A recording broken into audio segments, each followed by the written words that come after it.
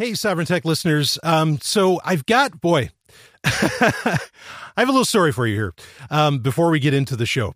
The first 30 minutes of this episode, you are going to notice that the audio quality is very questionable. And what I noticed is I'm using I just recently got a new laptop, and this is the first time I'm recording in the studio with this new laptop. And I realized I had a setting way off. And so while everything looked good and sounded good, anyway, there was a fluke that kept me from using the studio microphones. And instead it ended up using the internal microphone of the laptop. So instead of, and in the interest of time, instead of re-recording that entire 30-minute segment where I talk about Kick-Ass Torrents and a bunch of other stuff, it is here for you as is. Okay, so the opening of the show, you'll have to pardon the audio quality, but after that 30 minutes, the audio quality is completely up to snuff. But did that suck? So my apologies for the first 30 minutes of this. But after that, and of course there will be the Star Wars Rogue One review at the end. All of that is in beautiful, melodious audio quality, thanks to, the lovely and hyper-intelligent Dr. Stephanie Murphy's amazing studio. So anyway, apologies for that. Now let's get to the show. Woo! The time is here, baby, because it is Sovereign Tech, the Golden Stallion, the Man of Tomorrow, Savzu, the Rated R Radio Star, is ready to get into action. And why waste much time? Because I got a hell of an episode lined up. First off, now this is going to be a little non-traditional. Of course, the past few weeks it's been a little non-traditional. But we're not going to have any segments in this one. I've got 3 hot stories to talk about, and I can't wait to get into them. And then we are going to get into, and I promised it months ago, the second hour of Sovereign Tech is going to be a full breakdown and review of Rogue One, A Star Wars Story. I caught it Thursday night, myself and the lovely and hyper-intelligent Dr. Stephanie Murphy. We both saw it. It was 7 p.m., and, right here in beautiful New Hampshire, and oh man, it is Ice Planet Zero here, baby. It's snowing. It is snowing. It was that Thursday. It was literally -3, I think, when we went to the theater. It was something else. And I was told that, I remember getting told this, it was back in like 2005, back when episode 3 came out of Star Wars. People said to me, it'll be a cold day in hell when there's another great Star Wars movie, baby. And guess what? I guess they're fucking right, because it was a cold day. But was it a great movie? Well, that's the part that we're going to figure out towards, in the second half of this episode. So, but again, let's get into our main 3 stories. They're really, really something. Now, some of these I had done some hinting at on various Patreon episodes, which, by the way, if you're not a Sovereign Tech patron, what are you waiting for? All I'm asking for is $1 a month. If you want to do more, and a lot of people do, that's great. Thank you. But if you don't, if you just want to do the $1 a month, go for it. There are now, there's so much hours of content that is exclusive only to Sovereign Tech patrons. You want to be a part of this. And there's top 8s. There's specials where we're doing reviews of stuff. There's a Q&A, which you get access to ask questions. You can ask me anything you want. And a lot of them have been, honestly, they've been like philosophy questions, like anarchist philosophy questions, hedonism, all this. There's also, just tons of technical questions where I break stuff down. And people are really enjoying these episodes, and I cannot thank you enough. And you get, in case you didn't know, you will get, when you become a Sovereign Tech patron, you get a unique RSS feed, unique to you. And with that RSS feed, you can put that into your whatever podcast app you use. You can put that into it, and you'll get all of the the Patreon-only episodes. You can download them and listen to them at 2x or whatever you want to do in your favorite podcast app. It's so easy. You really, other than, just setting up Patreon initially, which takes seconds, you never have to look at the Patreon page again if you don't want to. Now, you can interact on there. There's this whole community features, and I've had a lot of people, send in stories that way, and there's a messaging feature, which makes it easy to ask me questions and all that. Sure, you can use that, and you can listen to the episodes right on there, too, if you want. But if you really just want to, you can just get that custom RSS feed, and it'll only work for you. And away you go. So become a Sovereign Tech patron, please, if you've yet to. It definitely helps out the show. We've already got quite a few people, and we have various stretch goals that we're trying to reach through, or various reward levels, I guess you could say, that we're trying to reach through Patreon. So thank you to those that are already patrons. But anyway, if you haven't been, you miss out on perhaps some of the nuance that comes up. And some of this has already been previewed to a degree, but I want to talk about these stories. These are one of them is very exciting. The other two are, honestly, they're real downers. So we're going to need to talk Star Wars just to get back up. But one of them, I'm not going to do it. There's going to be no foreplay, because, we're going to go right to the orgasm right here. And this is exciting to me. I think it was either just yesterday or the day before. Let's see. So it was yesterday. It was the 16th. But here, I'll read the headline right from Torrent Freak here. Kick-ass torrents brought back to life by original staffers. Woo! Party! Can you beat this stuff, baby? The thing's like a New York cockroach. You can't kill it. It just keeps coming back every year, every time. And I just thought that this was so cool. Now, as exciting as it is that Kick-Ass Torrents is back, and I'm going to give you more on the story about what happened with Kick-Ass Torrents. I will say out of the gate that if you remember, because we talked about it, a couple months back, or when it was a few months back now, when it initially happened, Artem Volin, who is the alleged, site runner of Kick-Ass Torrents, he is still, now as far as I know, he has not been extradited to the U.S., which is what they're shooting for. He is still being held by Polish authorities. And as far as I understand it, he's actually in the hospital due to back issues, which, let's be clear here. Like, is that some kind of like a scheme to keep him from getting extradited because he has a medical issue and is being held in a medical facility? And understand, he's like watched by cops and security and all that, in this hospital. Is that a possibility? Well, I'm just saying that's a theory that's out there. But regardless, let's talk about the story, and then I want to talk more about Artem Volin, but I just want you to know that I am aware of that situation. Regardless, I mean, it's terrible no matter what. No matter the medical condition, no matter anything. I mean, this guy was just running a torrent site. And hell came down upon him, hell in the shape of the MPAA, which actually that's proven. Before we talk about the site coming back up, this was a story. Interestingly, this was just announced a day before the site came back up. This is really important, I think, to bring up. And this is also from Torrent Freak, and that is the MPAA takes credit for the shutdown of Kick-Ass Torrents. So let's read a little bit about this. Earlier this year, of course, being 2016, Kick-Ass Torrents was taken down following a criminal investigation into the site's alleged operators. While the U.S. Department of Justice handles the case based on an FBI investigation, they were not the only ones involved. According to comments made by MPAA boss Chris Dodd, Hollywood played a crucial role as well. I'll read a little bit of the story here. This summer, the U.S. government shut down Kick-Ass Torrents, which was then the largest torrent site on the internet. The complaint was the result of an elaborate FBI investigation, pointing out that a Ukrainian Artem Volin as one of the alleged masterminds. However, it turns out it wasn't just the U.S. government who put the pieces together. There's another major force behind the shutdown that hasn't been mentioned thus far. MPAA boss Chris Dodd suggested. Of course, the MPAA, Motion Picture Association of America, these are the guys, this is the guild that, effectively handles, almost all movies, that you see, or pretty much all movies that you see in theaters, at least in the U.S. Chris Dodd suggests that the Hollywood group also played a key role in the case. Their international arm, the MPA, is headquartered in Europe, from where it actively helped the U.S. authorities to shut down Kick-Ass Torrents. Quote, "We have now established a global hub and office in Brussels. It has been tremendously successful in closing down Kick-Ass Torrents, the single largest pirate site in the world," end quote. Dodd told Variety in an interview. The major movie studios have helped in similar criminal cases before, so this doesn't come as a complete surprise. Generally speaking, however, the MPAA is not particularly open about the role it plays in federal investigations.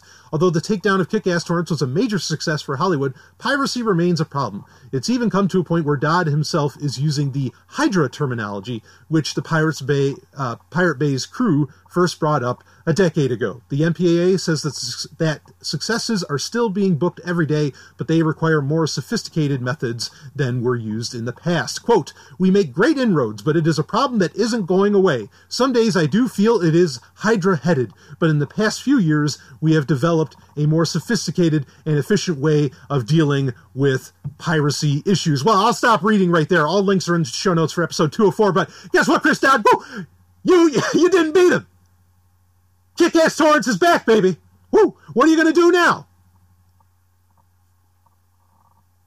Now, before we get into about Kick-Ass Torrance coming back, I just want to say this, like, so many of this shit, it's really so much that happens in the digital world, in the digital realm, much like torrenting and all this, like the arguments used against a lot of these advancements in technology and new ways to, shall we say, share content. Or I mean, just for anything. It's not just about torrenting. It goes for all kinds of arguments, okay? It's really old arguments dressed in new clothes. Like, the arguments against torrenting, I implore you to look up cases of the MPAA against, guess what? The VCR. Right? I mean, when's the last time you even thought about a VCR? The VCR, back in the 80s, was, by many quotes of heads of the MPAA, was considered the greatest threat to, and they would lay it out as in, there's going to be crack babies on the streets and VCRs become a thing. There's going to be, it's just going to be madness. There's going to be Nazis everywhere. Well, I guess there's still those. But there's all this madness is going to happen if you unleash the VCR upon the world. And now they just took all those tired arguments, which, understand, the movie industry wasn't hurting because of VCRs, right? I mean, it really, really wasn't. And people were making copies of VCRs right and left. I mean, entire industries built up around the VCR. And again, the movie industry really didn't hurt for it. In fact, the movie industry was having some of its strongest years when VCR technology was really at its height. You think 87, 98, 92. I mean, there's a bunch of years that you can count off that were, just banner years for the movie industry. And it was at the height of technologies that allowed people to record a lot of this stuff. And so to say that torrents is somehow hurting them, we know that's not true. If Hollywood just releases a good movie, people will pay to go see it. So, these arguments and all this shit from Chris Dodd, it's bullshit across the board. Because one is that the movie industry really isn't hurting, and two, they're not beating anybody. Kick-Ass Torrance came back a day after this story came out. I think that's, there might have been some creative timing on that. I wouldn't be shocked. Okay, but everything's timing. But that's really important to bring up. So you get so sick of these arguments where people act like, these things are somehow new. Yes, there are, I think a lot of, well, it's not really new, because what I was going to say is that really, digital content, just stands in stark contrast and really slaps the face of the idea of intellectual property, showing how ridiculous it is. But let's be clear here. Intellectual property is ridiculous with or without digital content. Like that whole concept, that whole notion is pure madness and has been regularly disregarded by entire governments whenever they see fit. You think of, during World War I or even pre-World War I, Britain and America. Britain just completely disregarded IP law from America. They didn't care. They copied everything they could. Then there's plenty of other cases where that's true too. So I get tired of these old arguments in new clothes. Same thing with like simulation theory, right? The idea that you live in a computer simulation, or that we all live in a computer simulation, and it's so ridiculous. This is just, it's an old theological argument. It's like trying to prove God, and they're just putting it into new clothes. It's nonsense. Like, as soon as you dissect the argument, you realize what it is. It is just a bunch of people, really on another spiritual quest. When, look, folks, there's no spirituality, there's no supernaturality, there's no God. Okay, be it a computer or otherwise. So anyway, I get tired of these old arguments, but that's not what I'm here to talk about. I'm here to talk about how the fact that, guess what? Look who's back, baby, Kick-Ass Torrents. And admittedly, right now, as it stands, as far as I've seen, it is very difficult to get to the site, and it is probably under attack. It's under a DDoS attack at the moment. In fact, I think that's a fact. I just got a message from a Sovereign Tech listener, great guy, that it appears that Kick-Ass Torrents is under DDoS right now. Now, who do you imagine that DDoS is from? Could it be from this new global effort by the MPAA itself? Ooh. Yeah, probably. I mean, it's not like, why would Anonymous want to take down Kick-Ass Torrents? I mean, come on. Unless someone's going to make some kind of argument that, it's back and it's a honeypot, blah, blah, blah, which it's not, because, as the story said that we're about to read here, it's actually being run by the original staffers who... Well, let's read the story, and then we'll talk more about it.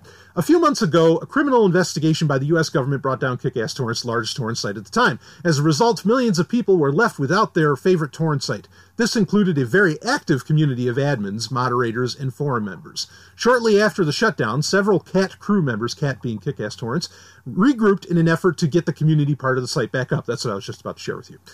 They launched and this is the URL, catcr.co. So catcr.co forum as their new home, and hinted that torrents could come back to in the future. So I'm going to stallion breaking in here for a second. So yeah, very quickly there were a lot of mirrors of Kick-Ass Torrents for one, and those worked. I mean, they started getting taken down, pretty quickly as well. But at catcr.co there was like a community forum and all that stuff, kind of put together, and it was put together by people trusted in the community. Like people that you could pretty much verify were original staffers for Kick-Ass Torrents, for the original cat.cr, right?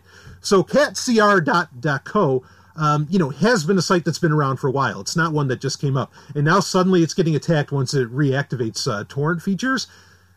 I mean, if it was anybody other than the MPAA, shut it off before it even restarted. Like it really doesn't make sense. So I'm inclined to believe that's who's engaged in this. But anyway, let's read on some here. Today is the big day as catcr.co, or catcr, has now launched a fully operational torrent site, which it's like talking about the Death Star. This is fully operational battle station, which looks identical to its predecessor. The site starts with a clean user database, but many members of the original staff are on board. The majority of our original staff, admins, and moderation team joined us after cat.cr went down, which is something we're very proud of. This shows the loyalty, dedication, and real love for Cat that we all, Kick-Ass Torrents, of course, that we all share. End quote. At the original CAT, site administrators and crew were clearly separated from those who technically and financially ran the place. This means that the people in charge of CatCR didn't have access to the original code and data. Still, they managed to put together bits and pieces to make it look identical, so former CAT users should feel right at home. And they have some screenshots on this link so you can see that it looks exactly, because admittedly, like for a brief second was I able to even see it that morning. Like, because afterwards, the site was constantly down, and, you're getting waiting messages and all that. Reading on, perhaps just as importantly, many of the site's renowned uploaders are also back. As a result, the site will be populated with a lot of fresh content right from the start. Quote, we have all our major uploaders on board, and they have continued to share tirelessly even before the torrent engines returned. The torrent community can continue to expect to see uploads from all the names they know and trust, end quote, the CatCR crew says. Now, Stallion breaking in again. I don't know if this will be true for Nemesis 43, who is kind of like the main person that I follow around as far as torrent sites go. Nemesis 43 is the person that uploads a lot of your comic books on Wednesdays in all this. And, they have, I mean, I'll put this out there now. I was going to mention it later, but worldwidetorrents.eu, which is a site I've talked about. Originally, I mentioned it to Patreon Sovereign Tech patrons. And then I also, mentioned it to the Sovereign Tech audience abroad. So worldwidetorrents.eu looks like, I mean, as I understand it, was kind of started by Nemesis 43, and it's still out there. It's still happening. There's a lot of great stuff on it. It's certainly not at the level of say, like what Kick-Ass Torrents was originally, or even of a Pirate Bay. But if you're looking for, particularly, if you're looking for books or comic books, it's, in my opinion, it's still the best torrent site on the internet right now. I mean, it just, what it makes available is phenomenal. Not even so much audiobooks, literally like text-based stuff, which is a great thing to concentrate on because none of these require, massive gigs and, and all that like movies do, or, even a larger amount of megs, that discographies and albums would call for. So, to start off with that, because worldwidetorrents.eu is such a new site, makes a lot of sense. So anyway, that's a site to keep in mind when you're looking around on this sort of thing. But anyway, let's read on here more. Putting everything together took quite a bit of time, but the team wanted to make sure that everything is secure, which they are confident is the case now. In order to keep our members safe, we chose to rebuild and keep only safe elements. Despite the fact that a rebuild took longer, the safety of our community comes first, end quote, the Cat CR crew told us. Stallion breaking in, right fucking on. Yes, get this shit right instead of having a bunch of fancy features.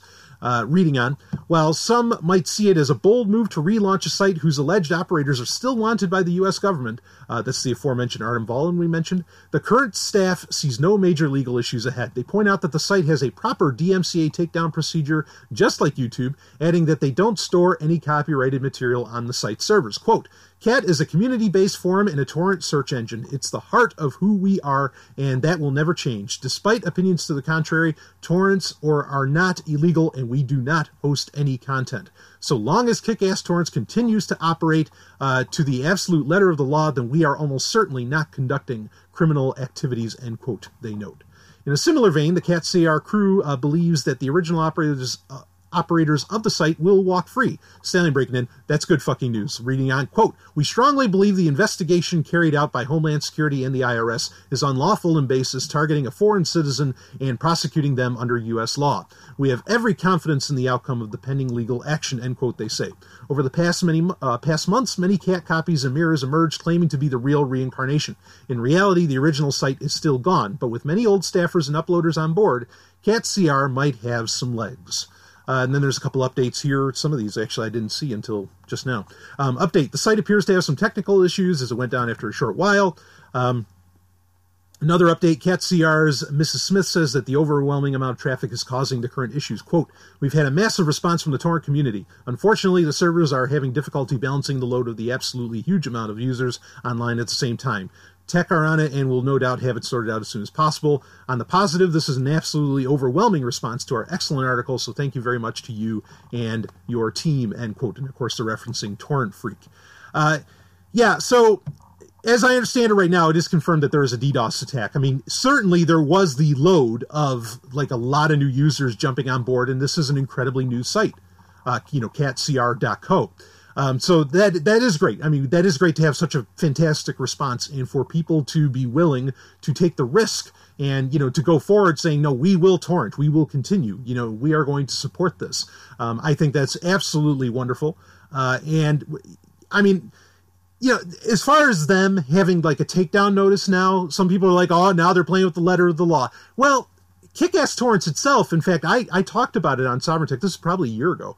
When I started noticing that they were doing takedowns on, that the original Kick-Ass Torrents team, again, this is over a year ago and it was taken down this summer, they started complying with like DMCA takedown requests where they were saying, okay, yep, we'll take down this, and you really had to be quick. And a lot of people got to the point to where they're refreshing the page multiple times a day because they knew that as soon as, say, like a really high quality a copy of a movie came up, that they would have to, they'd have to click that magnet link right away and get it downloaded, because otherwise, inside of, maybe minutes, they could be ordered to, through a DMCA request to, that Kick-Ass Torrents would take the torrent down, or at least the torrent link down, or the magnet link.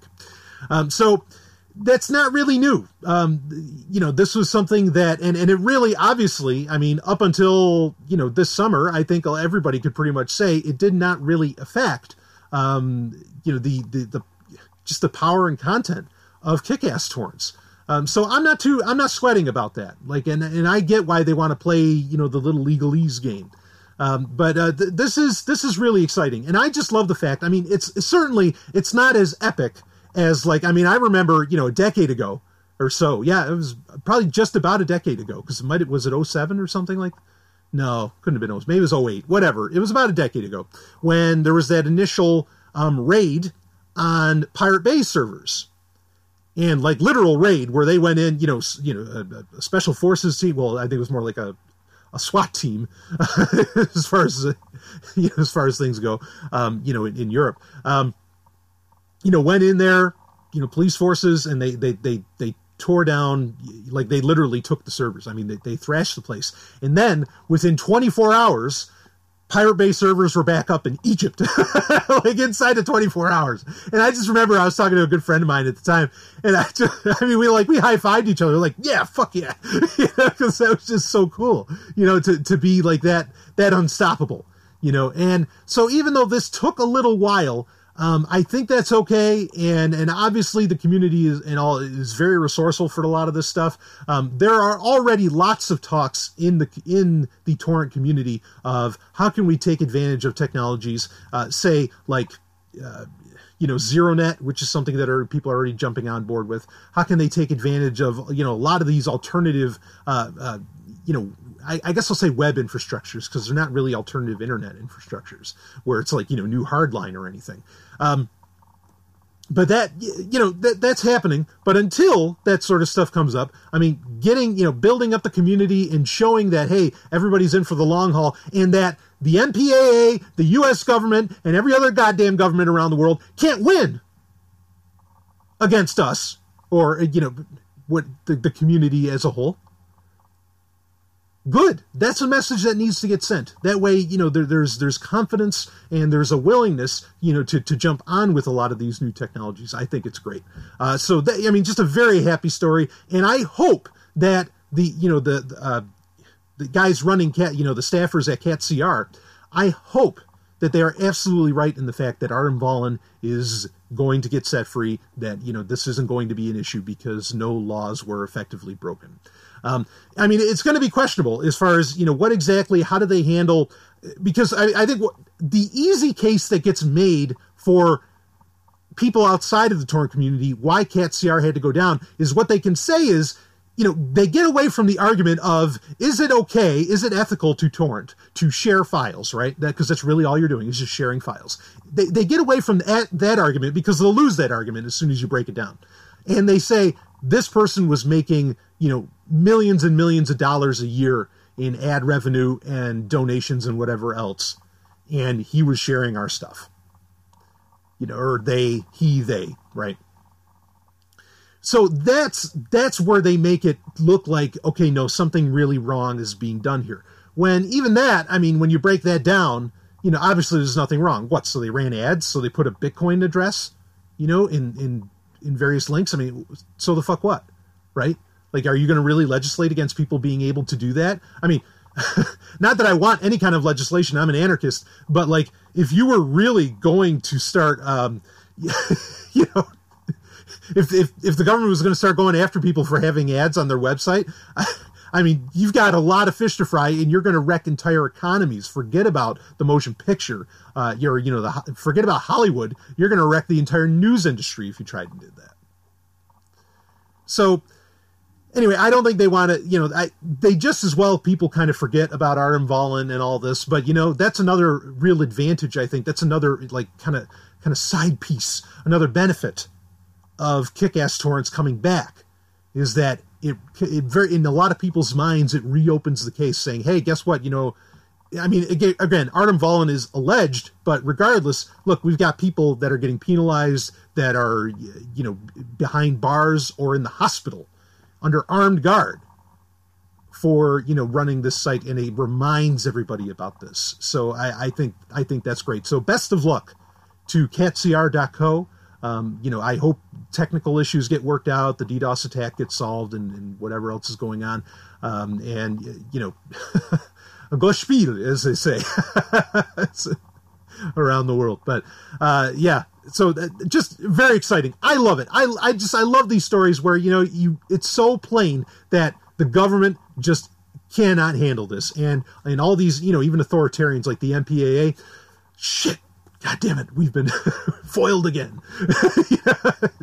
It's so cool. Anytime I get to talk about that kind of stuff on Sovereign Tech, very exciting.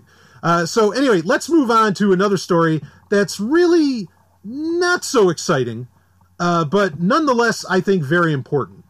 And that's why, as you heard at the very beginning of this episode, you do not do a podcast on a laptop microphone. Oh, great Satan. My apologies. But there was just a lot of important content in there. Didn't want to have to, really didn't think doing another take would have helped. So let's get into the second story for this week. That happens. Shit. I can only think that this kind of issue has ever occurred. Before I get into the story.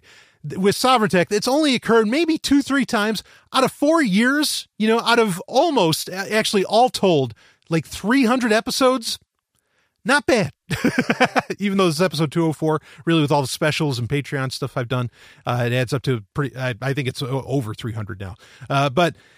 Well, there you have it. Anyway, all right, let us really get into another one of our stories this week, and then we've got one more we're going to get into, and then, it's on for some Star Wars Rogue One. And I know all you sweaties out there have been asking, have been dying. In fact, I've been saying, don't worry, I'm going to cover it. I saw the movie, I'm going to cover it. And actually, it's going to be a very unique one because I also listened to the audiobook, days before it was supposed to come out. The audiobook wasn't supposed to be out till the 20th. Yeah, who's got you covered, baby? So no one else is going to talk about what I talked about, guaranteed. So you're going to want to stick around for that Rogue One review. Spoiler filled, too, by the way. So you'll want to stop at the music. But actually, no, you know what? Before I get into our next story, I do want to take a moment to thank one of our sponsors, of course, that being agoristhosting.com, AGORIST hosting.com. If you're an activist, if you're a business, small business, individual, organization, whatever, whoever you are, frankly, whoever you are, if you want a web hosting, if you want to work with a web host that actually gives a shit about you, okay, and understands, the need for privacy, the need for security, the need for, hey, maybe there's some groups out there that don't have your best interest at heart, even though they claim otherwise. I want you to go to agoristhosting.com. They are your best friends on the internet. Believe me.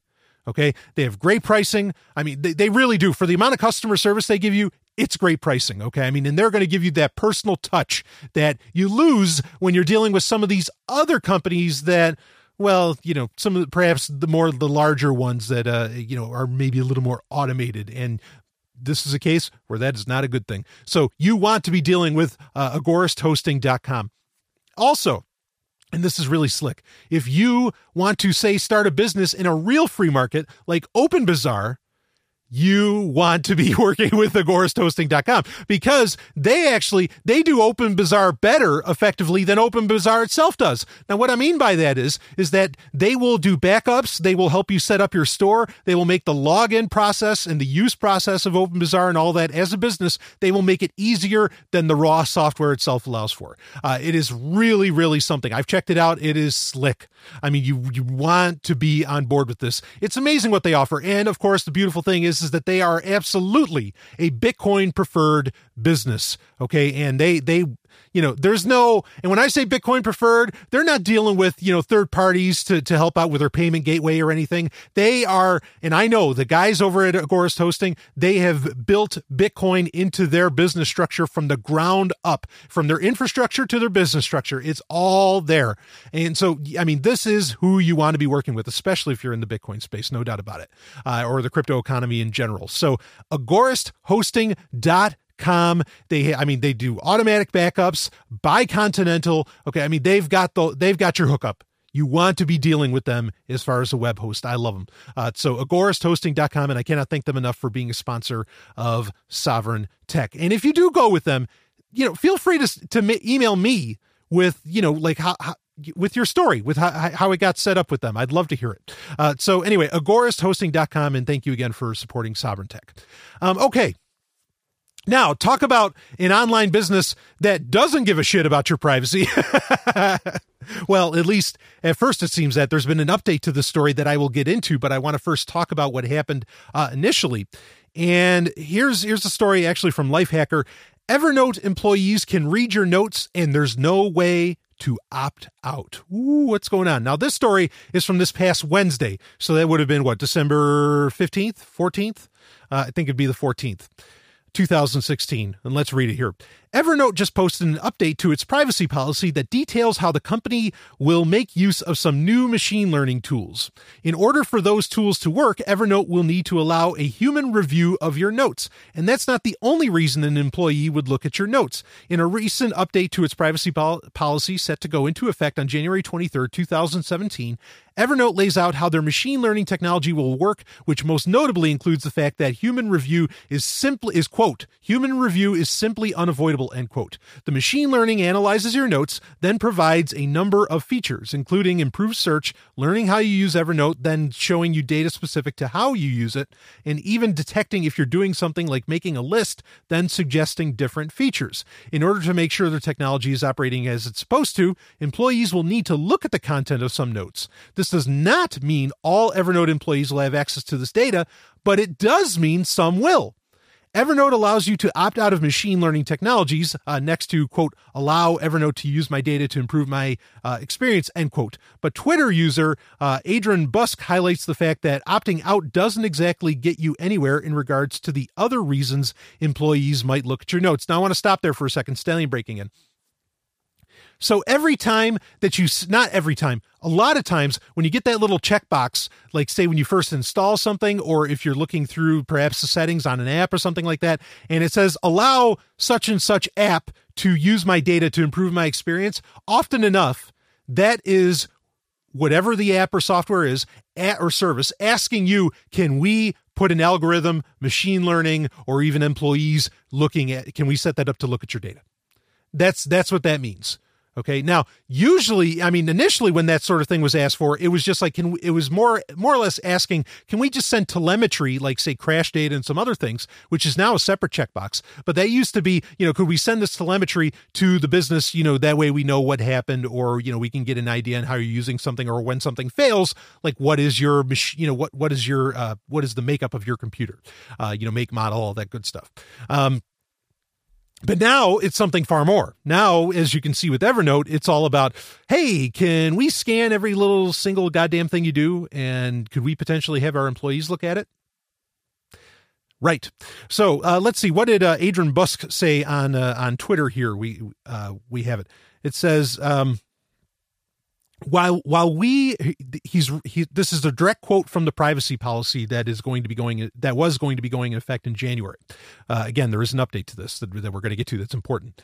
While we think machine learning is a great tool that will help you get the most out of your Evernote experience, we understand, that being Evernote, that not everyone feels the same way. If you would prefer to opt out of machine learning technologies on your content, including some which require some human review for oversight purposes, you can do so in your account settings where it says, quote, allow Evernote to use my data to improve my experience, end quote. If you do opt out, however, you may not be able to get the most out of your Evernote experience. And please note that, and here's the important part, you cannot opt out of employees looking at your content.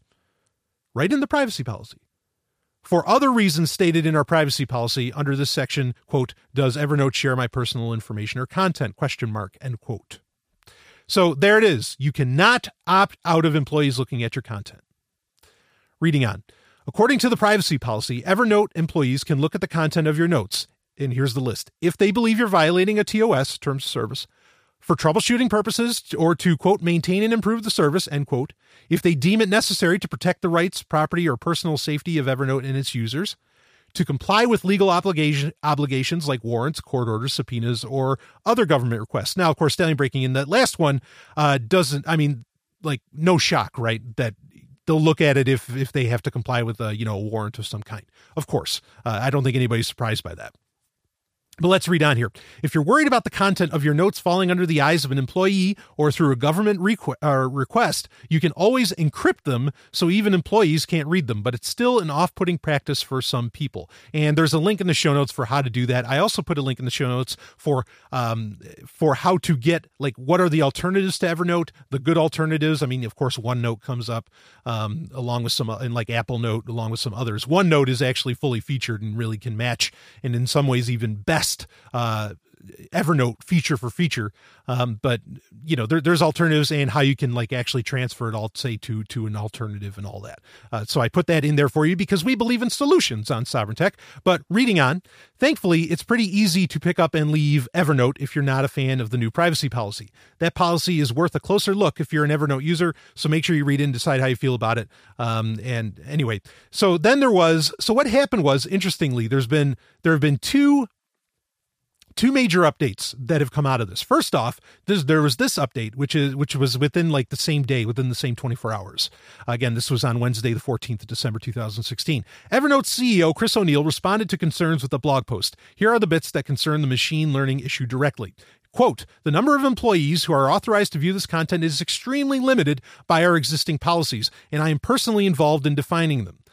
Select Evernote employees may see random content to ensure the features are working properly, but they won't know who it belongs to. They'll only see the snippet they're checking. Not only that, but if a machine identifies any personal information, it will mask it from the employee. And then there's another update, and this actually takes us to a whole other story, which I also put into the show notes. And this one's actually from Android Police instead of Lifehacker. Now, before I get into that, as soon as I saw this story, I was like, okay, there's a very simple solution to all this. You know, I mean, the employee thing isn't really going to get solved so much. But as far as like, you know, the machine learning aspect of it and all that, here's the simple thing. Make it opt-in instead of opt-out. That is always, every single way that companies deal with this sort of shit. It should, you know, anytime a new feature comes out, it really should be, I mean, you can bring up a little notification bubble or something, okay, that says, hey, would you like to set up this? But, you know, really it should be opt-out or opt-in at all times. That means it should, by default, it should be opt-out. By default, the checkbox should be unchecked. It's a very simple solution to all this, and every fucking business with every fucking feature, you know, should have that set up that way. Unless it's a security feature, say like with a messaging software where it has like it's using XLOTL or the Signal protocol, then that should be automatically on, because that is about how can we make things more secure, more secret. Yes, then you want to turn that on. Okay. But otherwise, anytime you get like new features like this, or, you know, you're adding in machine learning, or for fuck's sake, employees of the company are taking a look at it. Yeah, you should have to check a box to say whether or not you want that. Like it should not be turned on automatically, because that's revealing user data instead of protecting it. And don't tell me in the long run that it's about protecting it. That's bullshit. That's the part, the part about the long run of making sure that everything's operating. That's the part that you can't even opt in or opt out of. That's the part that the CEO was talking about, where he said that, look, you know, these are the things that employees will always be looking at, even though they don't know who the employee is. Well, hopefully that's true. That's great if it's somehow anonymous. I understand that. Okay. Even that could be problematic, but because, I mean, you know, putting pictures and whatever else into Evernote. But yeah, that's the part that's about security. The other part about machine learning, I mean, that's ridiculous, you know. So anyway, let's follow up the story here, and then there's certainly more to say. Evernote, here it is from Android Police. Evernote backtracks on new privacy policy, makes machine learning opt-in. Oh, look, they implemented the right feature, they implemented it correctly. Read a little bit here. In a not so shocking turn of events, and this was like, let's see, when was this story posted? This was December 15th. So this is just a day later, like later that night, or, you know, a day later at nighttime. In a not so shocking turn of events, Evernote has reversed its privacy policy stance that I wrote about earlier. The company is not going to implement it and will instead make machine learning and human review opt in, the way it should have been from the get-go. The CEO, Chris O'Neill, attempted to offer some clarification earlier that day, which I found to be weak and ineffective. Evernote's policy stated that employees would be able to read user content, which the CEO then clarified to mean snippets. Well, that whole thing about specially trained engineers reviewing the accuracy of the algorithms with your notes is getting scrapped, sort of. This new policy will be opt-in instead of the non-negotiable it was before. This is what should have been done in the first place, Evernote, which, Stallion breaking in, exactly what I said. Reading on, O'Neill flat admitted that his company messed up big time with this one. Not to beat a dead horse here, but Evernote really did not think this through too well. His words were in the blog post, fit the situation perfectly. Quote, this is directly from the CEO, from Chris O'Neill. We announced a change to our privacy policy that made it seem like we didn't care about the privacy of our customers or their notes. This was not our intent, and our customers let us know that we messed up in no uncertain terms. We heard them, and we're taking immediate action to fix it. We are excited about what we can offer Evernote customers thanks to the use of machine learning, but here's the big part, but we must ask for permission, not assume we have it. We're sorry we disappointed our customers, and we are reviewing our entire privacy policy because of this. So we'll see what happens out of that. But right on. But we must ask, quote, but we must ask for permission, not assume we have it. How about that? A little consumer facing for once, because people open their goddamn mouths and say, whoa, Evernote, what the hell are you doing with my data? Good. Right on. But let's read a little bit more here. I like this statement much more than the one he posted earlier today, which we had just read. This one shows that he is taking responsibility and is trying to put everyone at ease. While I know some users made an exodus from the service, perhaps this might convince some to come back. The company has once again reiterated its dedication to its users' security. It is committed to 1. Evernote employees do not and will not read your notes without your express permission. 2. Evernote complies with the law in ways that keep the privacy of our customer data paramount. And 3. Our, quote, 3 laws of data protection, end quote, remain intact. Your data is yours, it is protected, and it is portable. So that's it. We have seen Evernote make a stupid mistake, try to dismiss it, then do a total 180. Be sure to check out the blog post or updated help page for more information if you're so inclined. Now, a couple points I want to bring up about this, okay, before we get into another story. First is that, yes, it is refreshing to see that you really can, the market can speak. You can make a big enough stink to where the company's going to be like, holy shit, we're going to lose people. Probably what happened, and Evernote's already in enough financial trouble. Probably what happened is that they started seeing the mass exodus. And they're like, well, it doesn't matter what a few people are saying on Twitter, because you can't trust what people are saying on Twitter really anyway. Okay, it doesn't matter what they're saying there. What we are seeing the numbers that people are leaving in droves. People are downloading their data and they are running away, and they are doing so fast. Woo! And so they change things. Now, here's the thing, is that they're reviewing it. They said that they're aware that this is a problem and that they want to stand up for all of this. So we don't know exactly what the privacy policy is going to end up looking like. I still wouldn't blame you, and again, I put a link in the show notes for how to do this. I still wouldn't blame you for wanting to get all of your shit off of Evernote right now. Or doing the encryption trick, which there's a link in the show notes for that as well, is how to encrypt your data that you put onto Evernote. It's a little bit of a task, granted. And I'm not saying OneNote like that you should trust Microsoft more than you trust Evernote. Okay. Other than the fact that Microsoft certainly has, I would envision a much better, shall we say, security culture or, security implementation than Evernote does, just by default for a lot of reasons. Okay. But I'm not saying to go trust OneNote or even Apple Note for that matter. Okay. But I would think both of them are just in a lot of ways, maybe a little more. Well, I wouldn't say trust isn't the right word, but you could perhaps rely a little more on them. Trust is not the word I would use. So anyway, again, very refreshing that the market can speak and that Evernote's like, holy crap. Now, of course, if you think that regardless of what they say in a certain privacy policy or whatever else, if you think that this still isn't going to go on, I have a bridge to sell you on Mars.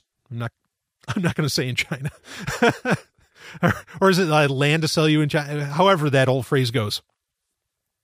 because, I mean, of course they're still going to. And this does, I mean, the second, thing that was listed off by the CEO was that, we work within the confines of the law. Okay, well, it's a U.S. based business. And so as we know, due to the work of Casper Bowden, the late great Casper Bowden, that any company based in the U.S., effectively has to, at any given moment, hand over any and all data on the company's servers, to law enforcement, to the government. So, this doesn't really solve anything, at the end of the day, as far as like that aspect goes. But I mean, I agree, like this is a whole other level of surveillance concerns, to not just surveillance, but like privacy concerns, to where, lots of people set up all kinds of things on Evernote. I mean, and, like really, here, consider this, okay? Not that I believe in IP. I hope I made that clear earlier, okay? Intellectual property. But you could be, say, writing a script or making this great novel or story or something, and some Evernote employee, ooh, look at this. And they, and they could, quote unquote, take your idea. I use that term loosely, or that phrase loosely, and they could go make the movie. Maybe they know somebody on the inside that they could work with or something. Now, this is interesting because, and I think this sort of thing actually happens. Google Docs years ago, and this we are talking, almost 10 years ago. I guess maybe 5-6 years ago.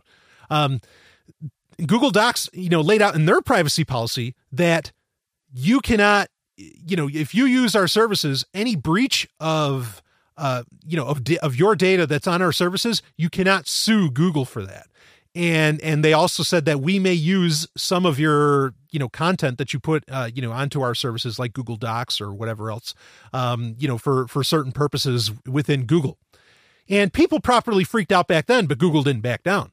And I think at the time, if Google made that change post NSA, I think, or, post Snowden, what a crazy term, then I think it would have been a very different reaction. But at the time, you would just get written off as a conspiracy theorist if you thought that Google was going to take a look at all your shit or perhaps use it for, something else. I mean, kind of very similar, even though, yes, I know Evernote isn't going to use your content like Instagram was saying they would, we're going to use your pictures for our advertisements or something.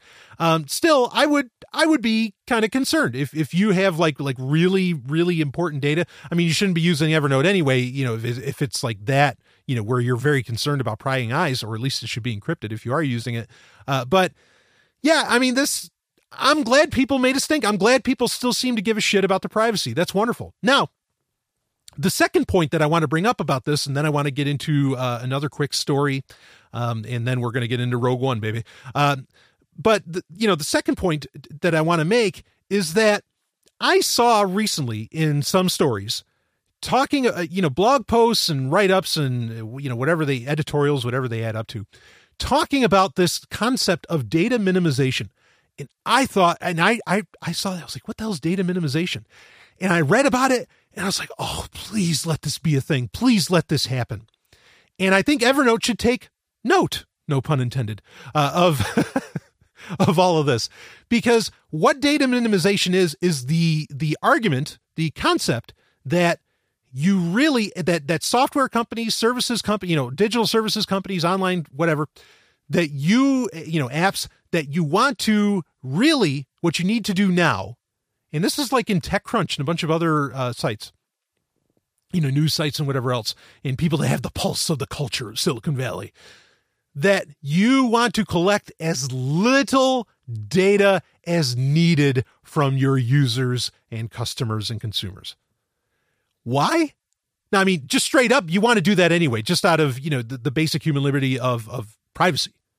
Okay. But outside of that, outside of respecting that, if a company needs to do it and you say, yes, you can use my stuff. Okay. Of course, that's fine. I'm not saying that, but outside of that, the reason being is that within, and this is such a huge subject really that I might break down further on in the future, is that within the legal framework that all of humanity lives under pretty much right now, that the data you collect about a user of your app or whatever can be, anything that happens to that data, you could potentially, you could be taken to a court, could be taken to court, you could get sued, whatever else, you could have class action done against you because of your mismanagement of that data. So for all of these little startups and all these other people, you don't want to collect all of this data because it could be, if there's a leak, if there's a breach, or if somehow a user finds out that because of your collection of that data and it wasn't part of your terms of service or anything, that there would be some kind of problem, that something happened in their life, some tragedy or mishap, whatever, that, they could take you to court and you could get, your whole company could get leveled in no time. This is and it's so true. And this is why I think it's interesting. This is why there was that legislation, what was it, this past May of 2016, where I think Google, Amazon, Facebook, a whole slew of companies, even though they said that they were against the legislation, what that legislation added up to, and we talked about it on Sovereign Tech, was that, a lot of these big companies were protected from this sort of thing happening, where if there is, some kind of, misuse or misconduct of data that a company collects, that they cannot get sued for it. So, but this is the thing. And obviously no shock that these companies get held up to that because they know that your data is going to get misused or is going to get used by, say, various alphabet soup organizations like the FBI, CIA, NSA, AT&T, and other government organizations, because all of those, yes, are government organizations, including AT&T. So data minimization, this is something people need to think about, especially if I know a lot of listeners of Sovereign Tech are very much app builders and, are trying to do software startups and all that and services startups. Think about this because you are not protected, by the NSA and whoever else, unlike Facebook. This, users' data that you think, oh, that's great, I'll just take that, can and will be used against you. Not that I like people getting into the legal system, but I'm not going to shed a tear if somebody sues some software company for, just even like accidentally giving out their address. If you didn't need the address in the first place, don't fucking collect it. So the whole Evernote thing, it's a small sigh of relief, It is nice that companies will react to consumer pressure, still. Even when we talk about how, there's so much legislation that protects a lot of these companies. I guess Evernote wasn't a part of that. But, just something to keep in mind that, yes, people will be looking at your data. It's a shame. Miss the days of good old client side. Speaking of user data, I'm going to get into our last bit here. Very quickly. I don't want to spend a ton of time on this. And this is actually a story from TechCrunch, December 14th, 2016. Yahoo discloses hack of 1 billion accounts. We're all screwed. No.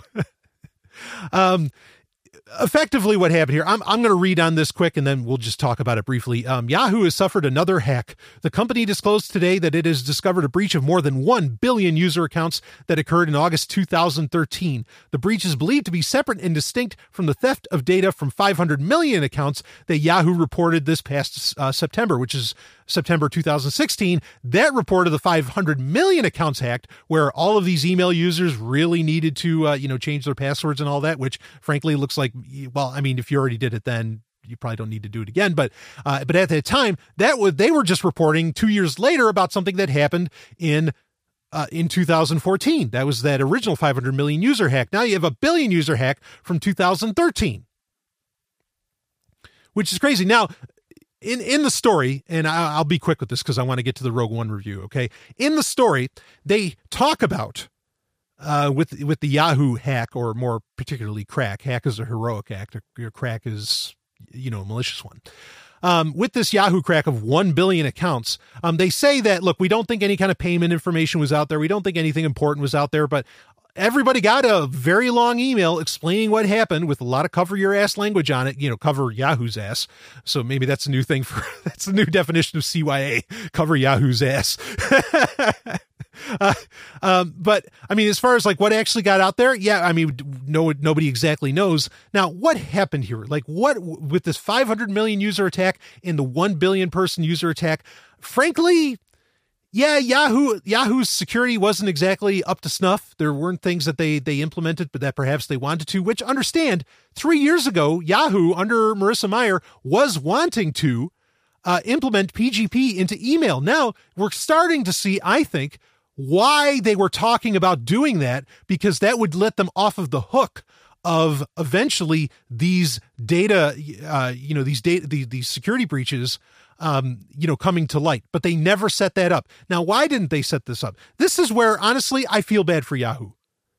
Because we do know the story. We talked about it on Sovereign Tech back in 2013, where it was revealed that this is all, it wasn't exactly part of the Snowden revelations, but it was kind of part of that whole time frame, where we found out that Yahoo was getting fined $250,000 a day if it didn't hand over customer data, if it didn't hand over user data to the NSA, to the U.S. government.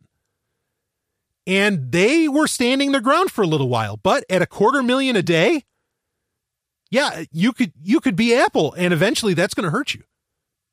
That's going to hurt you in a few months, and not even. So I actually feel kind of bad for Yahoo, because at one point Yahoo took a stand, and I think that these, my personal theory, the Golden Stallion's personal theory, and I don't have a whole ton of evidence for this, I'm speculating, but I'm allowed to speculate, okay, is that both of these attacks, the 500 million user attack and the 1 billion user attack, were actually perpetrated by an alphabet soup organization. Maybe not an American one. It could have even been GCHQ. That's my opinion, is that that's exactly what happened. And in that case, if a state actor is coming after you, I don't think there's much you can do. You can make it expensive for them. Of course, obviously now we can see they'll make it expensive in turn, in kind, quote unquote. But I think that's what went down. Folks, bottom line is that if you have anything important going on with Yahoo, you don't want to, I want to talk about solutions here for a second. You don't want to just delete your Yahoo account. Okay. In fact, I think Yahoo's made it like almost impossible for you to be able to delete your Yahoo account recently, which, that's shit on Yahoo for that. That sucks.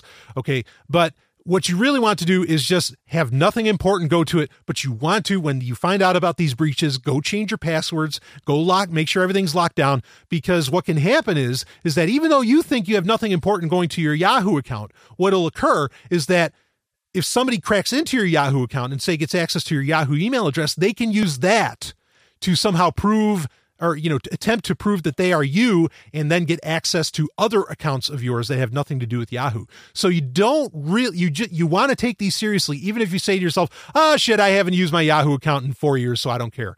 Well, it can still get used against you by some very intrepid, hacker, cracker, whatever. So keep that in mind, okay, that you don't want to just let this stuff slide, even if you think you haven't used it anymore. You still want to take this seriously.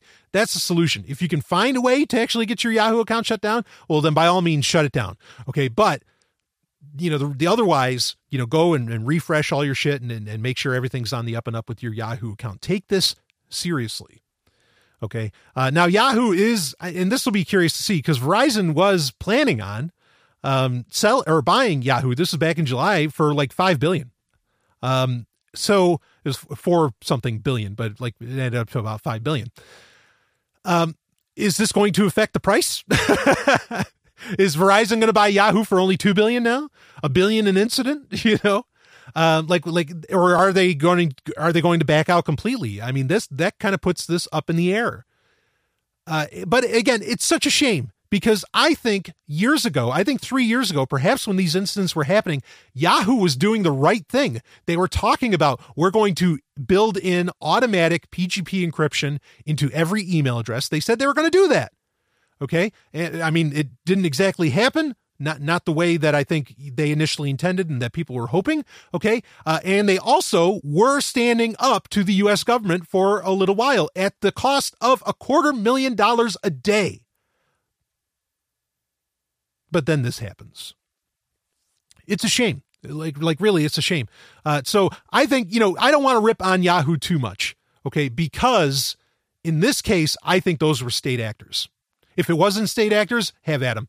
Rip on them all you want. Okay, they obviously fucked something up. But I get the sense that that's really what happened there. So that's the Yahoo story. Let's take a moment to thank another one of our sponsors. And of course, that being, you want to talk about real security. How do you get real security? How do you really secure your wealth? Well, step one is you diversify your wealth, right? You don't have it all in one place. Don't have all your all your eggs in one basket. Okay. And one great way to diversify your wealth is to invest in or, purchase gold and silver, precious metals, all the good stuff. You get in on that. Now, wouldn't it be great if you could secure your wealth and buy it in a secure way? Like, say, using what is arguably the most secure money on the planet right now, Bitcoin? How about that? What if there was a Bitcoin preferred precious metals dealer out there, precious metals business out there? Guess what? There is. Roberts & Roberts Brokerage. Okay, I want you to go to gold.zog.ninja. That's the URL. Go to gold.zog.ninja and you can get there. They have it all. They have a very impressive collection of precious metals, gold, silver, platinum, palladium. They have the coins, all the stuff you could possibly want. The customer service is phenomenal. I know that for a fact. And they won't just, you can buy from them. They'll also buy from you, your precious metals. And they, again, a Bitcoin preferred business. They know how great a money that is. And so when you want to diversify your wealth up, say from Bitcoin, and you want to get that offline solution, that classic cold storage, that's what I like to call gold and silver, you go to Roberts & Roberts Brokerage and they're ready to deal with you. And it just phenomenal. And let them know. You can tell them the Golden Stallion sent you. Okay. Because believe me, they're a fan of the show. They know who I am, baby. Woo! So gold.zog.ninja, get that security in your wealth and do so by getting gold and silver. Have it in your hand, for fuck's sake, okay? Roberts & Roberts Brokerage, they'll hook you up. So gold.zog.ninja, and I thank them very much for supporting and sponsoring Sovereign Tech. Just means the world to me. So anyway, it is time, baby. We are going to break into it. This is what you have been waiting for. I've been waiting for this. I've been waiting. We knew that it was back in 2013. Amazing how much happened, how much changed in 2013, just talking about Yahoo. But anyway, in 2013, when Disney bought, also ironically for $4 billion. I think buying out George Lucas is a better investment than Yahoo, unfortunately, or fortunately or unfortunately, depending on how you look at it. But we knew that when Disney bought out the Star Wars franchise, or pretty much bought out Lucasfilm. That's what they bought, because they own Indiana Jones now as well. But they don't own Howard the Duck. Of course, that's a Marvel property. But anyway, when they bought that, they said, "Look, we're going to be pumping out movies." And we knew it would happen. Like it'd be dumb of them not to. Of course, in Disney, knowing their MO, they bought Marvel. Wait, so they do own Howard the Duck. What the fuck am I talking about? Holy shit! They could make another Howard the Duck movie, and they could use Lucasfilm to build it, just like George Lucas did back in the 80s. Right. So Disney owns Marvel, and the Marvel movies, they just keep cranking these things out to the point to where it really is oversaturation. Most people are sick of comic book movies, even though Doctor Strange had just enough uniqueness to it to make it worth a watch.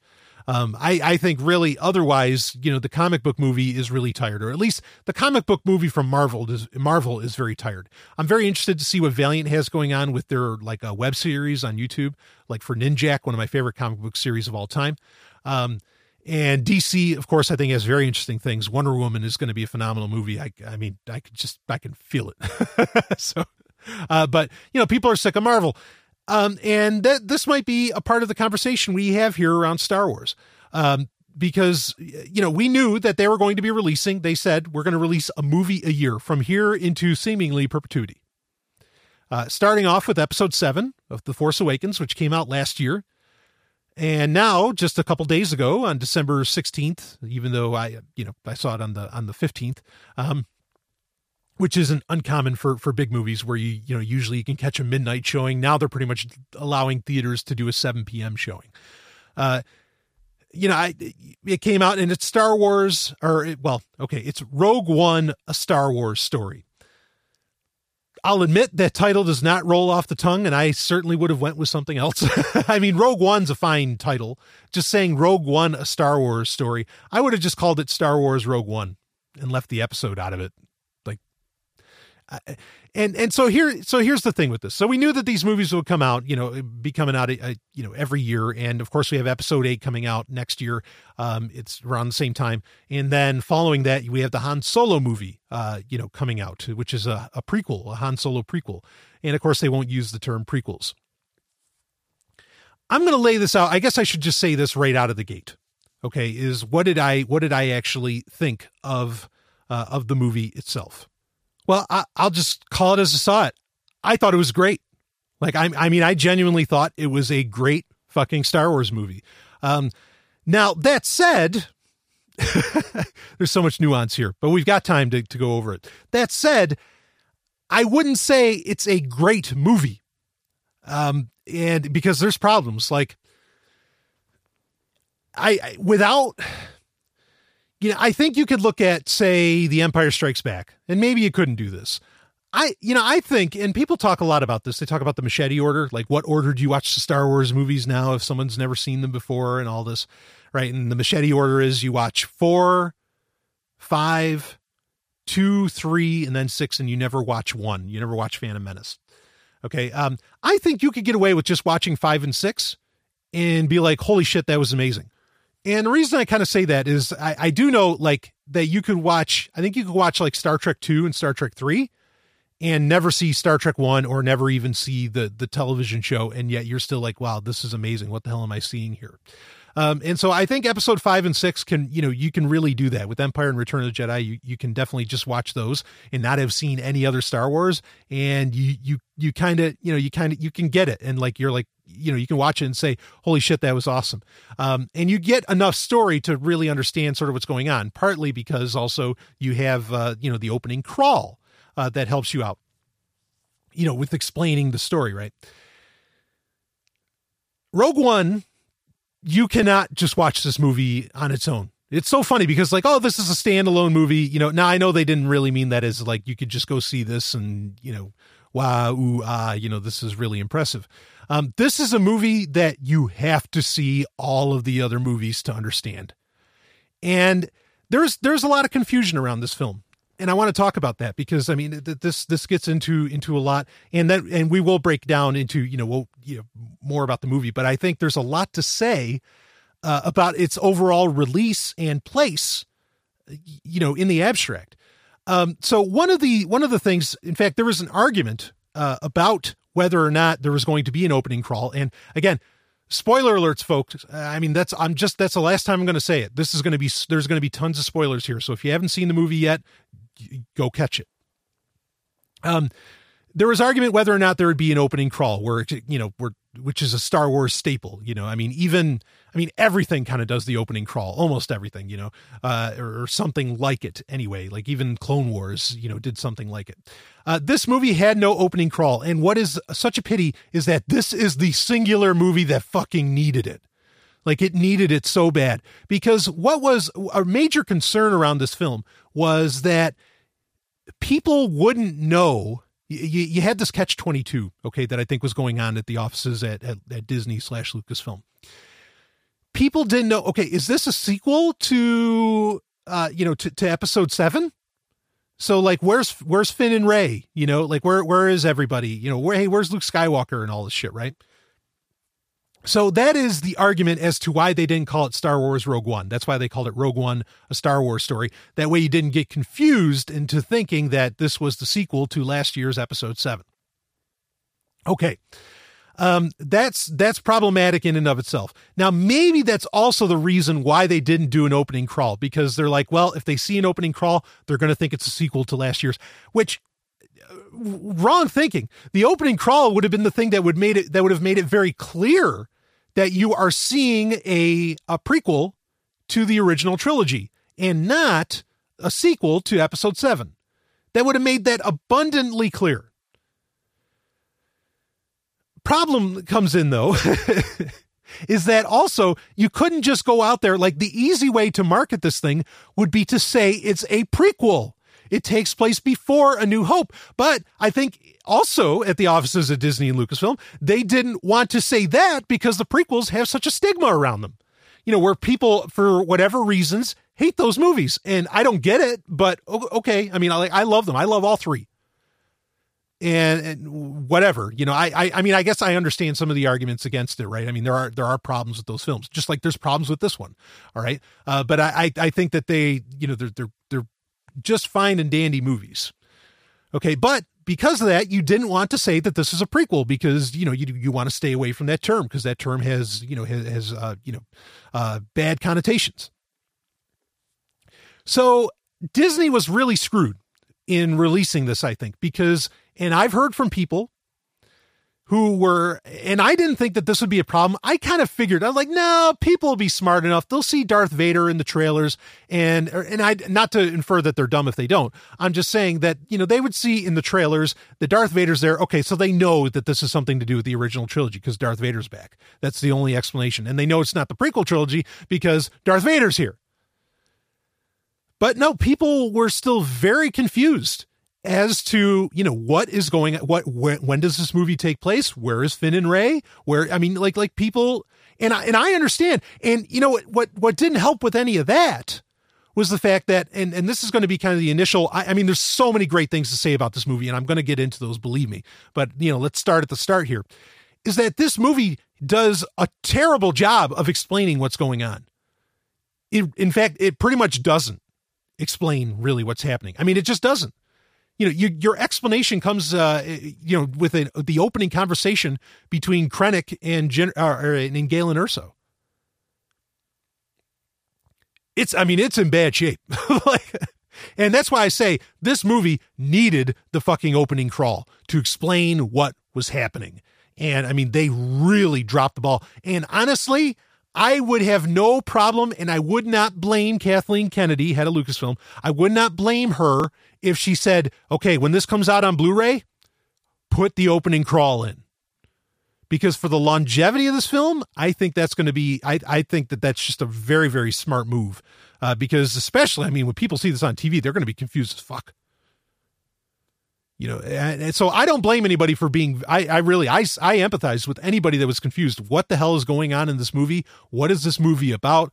I don't get the story. What is happening? When does this take place? Because there's really no clues, unless you looked into it beforehand. And I kind of want to save this second subject for later, but even if you saw the trailers, I think you would be confused when you finally go to see this movie. Reason being is because I think, and we'll talk more about this later, we got a very different film in theaters than what was being shown in the trailers. I'm going to save that subject for later on, but that is a main thrust of something I want to talk about here.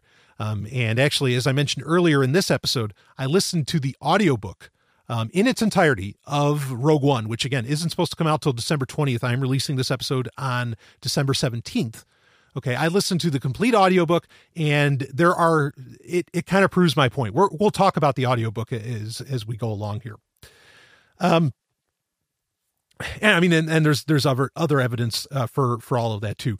So, but that, I do want to start off with that the opening was really bad. Really bad. Like it needed that opening crawl. They did not explain things very well, whatsoever. And even when, what's funny, like the only way you knew that the title shot for the movie was a joke. Like you have the whole scene with Krennic and Erso, and Galen Erso, and you see, where Jyn Erso gets away. And then it just goes to, I mean, it was, and other people have commented about this, and I think they're dead on for it. They said it looks like the opening, kind of the quick title shot that they give where it says Rogue One, with the Starfield and the yellow letters. It looks like somebody made that in iMovie. Like it's 5 seconds saying Rogue One with this font that just looked so stupid. Like, why not use the Star Wars font? I was baffled at that.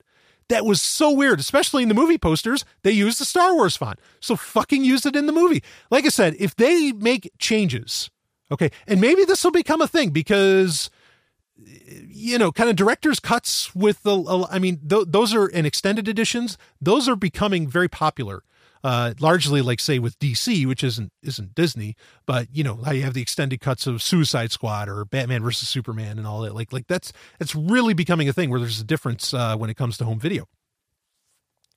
So I very much hope that we get effectively a special edition of this movie for the opening alone.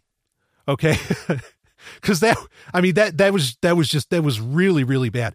And also the other thing, like that opening should have taken the time, and they tried to, in a very coy way, explain, like, let's talk about what one of the major plot points of this movie is. Okay. One of the major plot points of Rogue One, again, this whole movie is about getting the Death Star plans for the first Death Star so that, Luke Skywalker can do his trench run and, blow up the Death Star. Okay. Spoiler alert there, huh? You didn't know that, or you didn't know that was how this is all going to end. So this is literally this is a prologue to episode 4, to A New Hope. Okay. And it's all about that one line that you got in the kind of the opening text for A New Hope, where it says, rebels stole the plans for the Death Star, blah, blah, blah. And that Princess Leia is, running them and getting Obi-Wan Kenobi, and she's trying to get the plans to the rebels, so that they can launch an attack against the terror weapon, the planet killer that is the Death Star. Okay. So that's the plot for the movie. But a major plot device for this whole film are the Kyber crystals. Okay. Now, how many people, even people that have watched, because they've never been mentioned before in the movies, I mean, they're a big part of any of the animated shows like Clone Wars or Rebels. Okay. Both phenomenal, by the way. But how many, or part of the books too, how many people know what Kyber crystals are? That even people that have watched the movies religiously, no, they don't know. But they were the Kyber crystals, which are these crystals that they are what power the Jedi's lightsabers. They are what also you find out, and you actually kind of found this out through Clone Wars, through the TV show Clone Wars, that they are what power the super weapon of the Death Star, that, the super laser that it has. So that's a huge plot point of this whole film. And yet the only introduction you really get to it is Jyn Erso's mom, what's her name? Lynn? No, Lyra, right. Yeah. Lyra Erso. She gives her a necklace, and her dad give her a necklace that, has a Kyber crystal on it. And that's kind of your introduction to sort of what the Kyber crystals are about. I mean, they really don't go into any depth with that. And so if you don't know what Kyber crystals are, I mean, it keeps coming up over and over again in the movie. Or why are the Imperials on Jedha? Because, there's great mining for Kyber crystals there. And all that, it's a huge fucking deal. And so to not have the opening crawl to explain what Kyber crystals are, or, to not go into depth in any way about all of that. I mean, what a loss. This is a movie.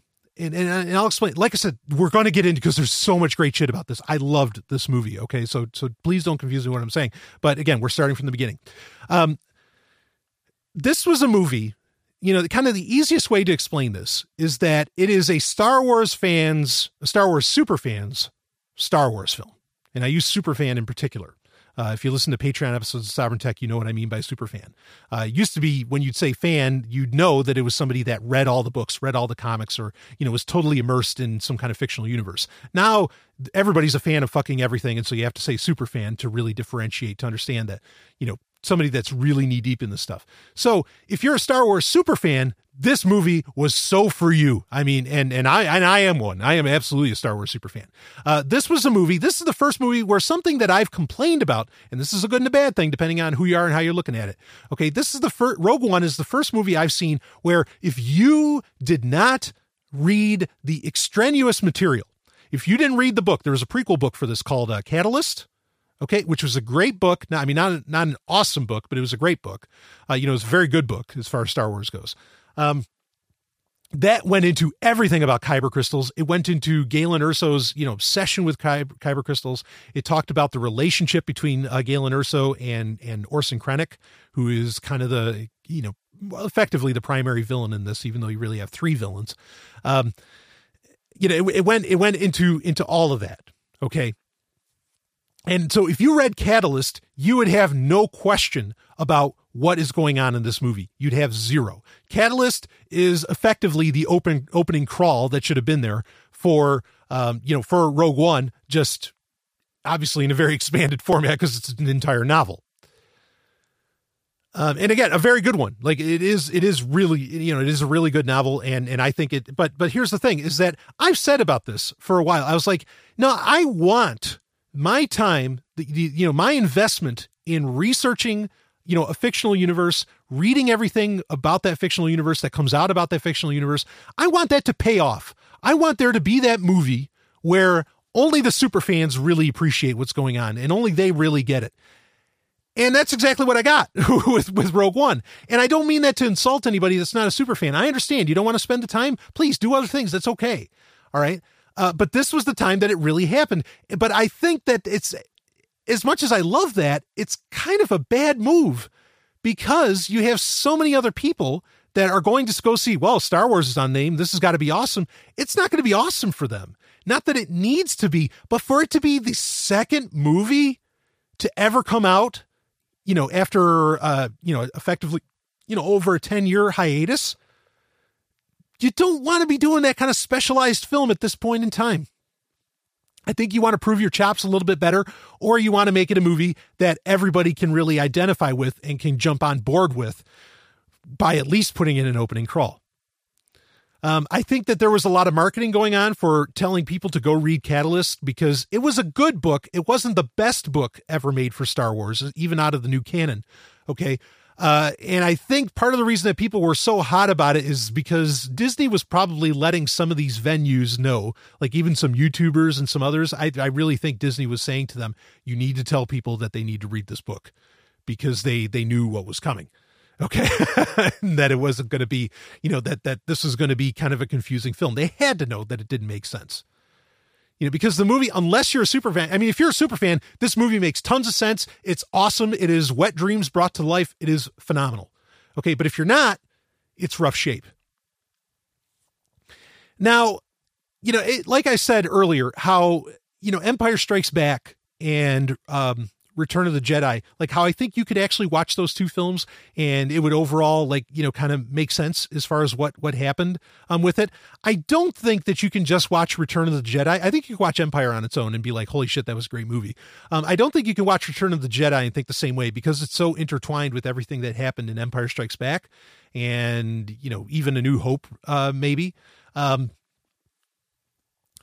And, you know, it was saying that, like, this is interesting because I really feel like if the argument has been made that The Force Awakens, episode 7, if that was just a rehash of A New Hope, you know, of episode 4, this was, ironically, based upon its placement, this was a rehash of Return of the Jedi. Like, I really, really think that. I mean, like, the plot was so similar. We got to get the shield down on this planet so that we can get to the plans. We use a stolen Imperial shuttle to get these plans. There was so many things in it that really felt like that felt like Return of the Jedi, which isn't a bad thing. I mean, even the gigantic space fucking battle was easily, and I know others have said this, but I agree, it is easily the greatest space battle you've ever seen next to Return of the Jedi. Like, it is that good. The space battle in the second half of this is phenomenal, and it is in many ways, for everybody, it is the movie's saving grace. Even for the super fans, but certainly for people that are watching, like, what the hell is going on? Like, the space battle is just so intense, so well done, and so nuts. But it's a carbon copy of it. I mean, you even have, effectively, Admiral Akbar. You know, of course, it's Admiral Raddus instead, who is a really cool character. I really enjoyed that. But, I mean, you know, he did everything except say it's a trap. It's a trap. You know, I mean, like if Raddus said that, it would, you know, people would be like, well, holy shit. I mean, you even had, like, what happened...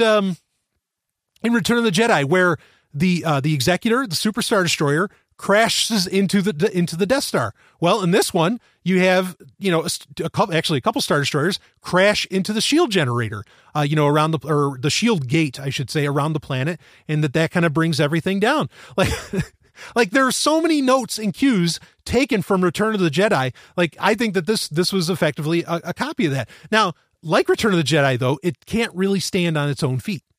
You know, it needs to have understanding of the rest of the lore, the rest of the saga, the rest of the legend. So, you know, that's kind of my opinion on that. And I look forward to seeing, I haven't seen any yet, but I will be interesting. It'll be interesting to see if other people kind of pick up on that this was effectively a rehash of Return of the Jedi in a lot of ways. I mean, the space battle in particular, copied it like almost note for note. Perhaps the first half of the movie wasn't like Return of the Jedi, but certainly the second half was in a very, very, very big way. So anyway, let's move on to some other points about this, and I guess I'm going to stick with the negatives because when I start talking about the positives, I really want to ride high on them. This was a movie that even for a super fan, I feel like it left you with a lot more questions than answers. I felt like the way this movie was getting billed to me was that this was a film where you were going to get a lot of things explained to you, right? Like they were going to explain, oh, how did all this happen? I mean, the whole point is this is going to flesh out a certain aspect of the opening crawl for A New Hope. So that infers, that's very implicit, or very explicit, I should say. It's very explicit that this is going to explain things. And it really didn't. It just left you with a bunch of other questions. Like, you find out about like, what's Jedha? What are the Guardians of the Whills? Which Guardian of the Whills? Now, when I heard them say Whills, actually, when I saw the soundtrack, I listened to the soundtrack that day. That on the 15th, I listened to it and I looked, and I saw the track listing and everything. And actually I saw the track listing when they leaked it like a month ago. But there was a track called Guardian of the Whills, and I was like, oh shit. Now, if you read the 1976 Alan Dean Foster, even though it was credited to George Lucas, novelization of the first Star Wars movie, at the beginning of that, there is this, there's kind of this intro and it, like a prologue where it's supposedly from some kind of, text or something. And the text was written, it says it's from the Journal of the Whills, Wills. And so when I saw, there's the Guardian of the Whills, it's like, this is going to be very interesting. That whole idea of the Whills, George Lucas never went further with it, but it's been tried to get placed into various aspects of the Star Wars saga ever since. Certainly the expanded universe and all that. So I'm open to that, but then you never really find out who the Whills are. It says Guardian of the Whills, but the Guardian of the Whills are effectively these people. They're not necessarily Force users. Kind of like the various characters, like Donnie Yen's character, Chirrut, and then the other guy there, not Bodhi, Baze Malbus. Those two guys are Guardians of the Whills, but they're Guardians of the Whills. They're not Whills themselves. So what are the Whills? And you find out all about this, the city Nijeda, or, Jeddah City, whatever they want to call it. It has a bunch of different words, but the Holy City, obviously, a huge play on Jerusalem, on this moon called Jeddah, which you find out that Jeddah is effectively it's like Mecca for Jedi. Okay, it really, when you look at Jeddah, it's definitely designed to be like, it's supposed to hint at Jerusalem and kind of I suppose in some ways the violence in Jerusalem and all that, right? That always happens. So you got that play on that. So this is a very important planet and a very important city, and you have these Guardian of the Whills, but like, nothing about this. No one's ever really mentioned Jeddah before. It was in, a Galactic Atlas book, and that's about it. And obviously the name is reference to Jedi. When you read the audiobook, there's some interesting hints that actually a lot of different religions consider Jeddah to be very important, which just plays into the fact that this is the Star Wars version of Jerusalem. Because, in real world Jerusalem, you have, it's split into quarters, right? You have different religions that all, kind of, praise it and glorify it. So yeah, that's the deal with Jeddah. Of course, the Death Star blows it up. So it's gone now. So what are you going to do with it? Like, I think it's pretty obvious that they put it into this movie because it's going to end up getting used in a whole bunch of other shit for the Star Wars saga in general. I don't think it's a stretch to say that there is going to be in the near future that there's going to be like, a Knights of the Old Republic, like, Jedi stories, Star Wars stories that take place thousands of years, perhaps, before the prequels even. And that Jeddah will play a big part in all that. And then we'll kind of understand that. So that lends an interesting thing is that this movie, Rogue One, might make a lot more sense 10 years from now. Like this movie will introduce a lot of things that you will see the connections to as more movies come out. So this really isn't that much of a standalone. And that's the thing, is that I think a lot of the questions sort of left up in the air in this, they will get answered way down the line. And then this movie will make a lot of sense. I mean, it did a good job, I think, of being placed between episode 3 and episode 4. Like, I think it did a good job of being a bridge between those two, as long as you know both of those movies really, really well. Because I mean, at the end of episode 3, what does episode 3 really end on? It ends on the Death Star getting constructed, and there's Tarkin and everything. And so and this is where I guess maybe we could start getting into some of the good stuff here. The movie really pulled off some things that were very interesting, some very interesting effects that I really enjoyed. One of the best things about this movie was the inclusion of Grand Moff Tarkin. Of course, from A New Hope, played by Peter Cushing, the great Peter Cushing. What they did in this is they pulled off what they did in Tron Legacy. If you ever saw Tron Legacy, which, talk about a great fucking film that can stand on its own, that is one of the best. And actually, I'm a little pissed at Star Wars because I think once Disney acquired Star Wars, they canceled all their plans for turning Tron into a gigantic franchise again. And that's a real shame because that had legs. But not coincidentally, I think that technology originally, trailblazed in Tron, in another Disney property, came to full fruition in the franchise that ended up superseding Tron, and that being Star Wars. So, where in Tron Legacy, where you had Jeff Bridges, in his character of Clue, they overlaid a young Jeff Bridges over an actor using CGI. So that way the program, as compared to Kevin Flynn, the human actor within Tron, can age. The program that Kevin Flynn created that looked like him could be forever young, would always look young. And so, you had this technology, CGI used that allowed for an overlay of a very young faced, Jeff Bridges over some kind of actor. And then, the actor could do all the voicing and everything. So they did this with Rogue One, where you have Tarkin, who is, there's an actor there, but then they overlaid the actor's face with Peter Cushing effectively, like a slightly, perhaps even he looked a little younger. I mean, it worked. Like, it looked good. It got the point across. And I think Tarkin being in the movie was absolutely essential, especially since, again, going back to, you really got to be a super fan to appreciate this.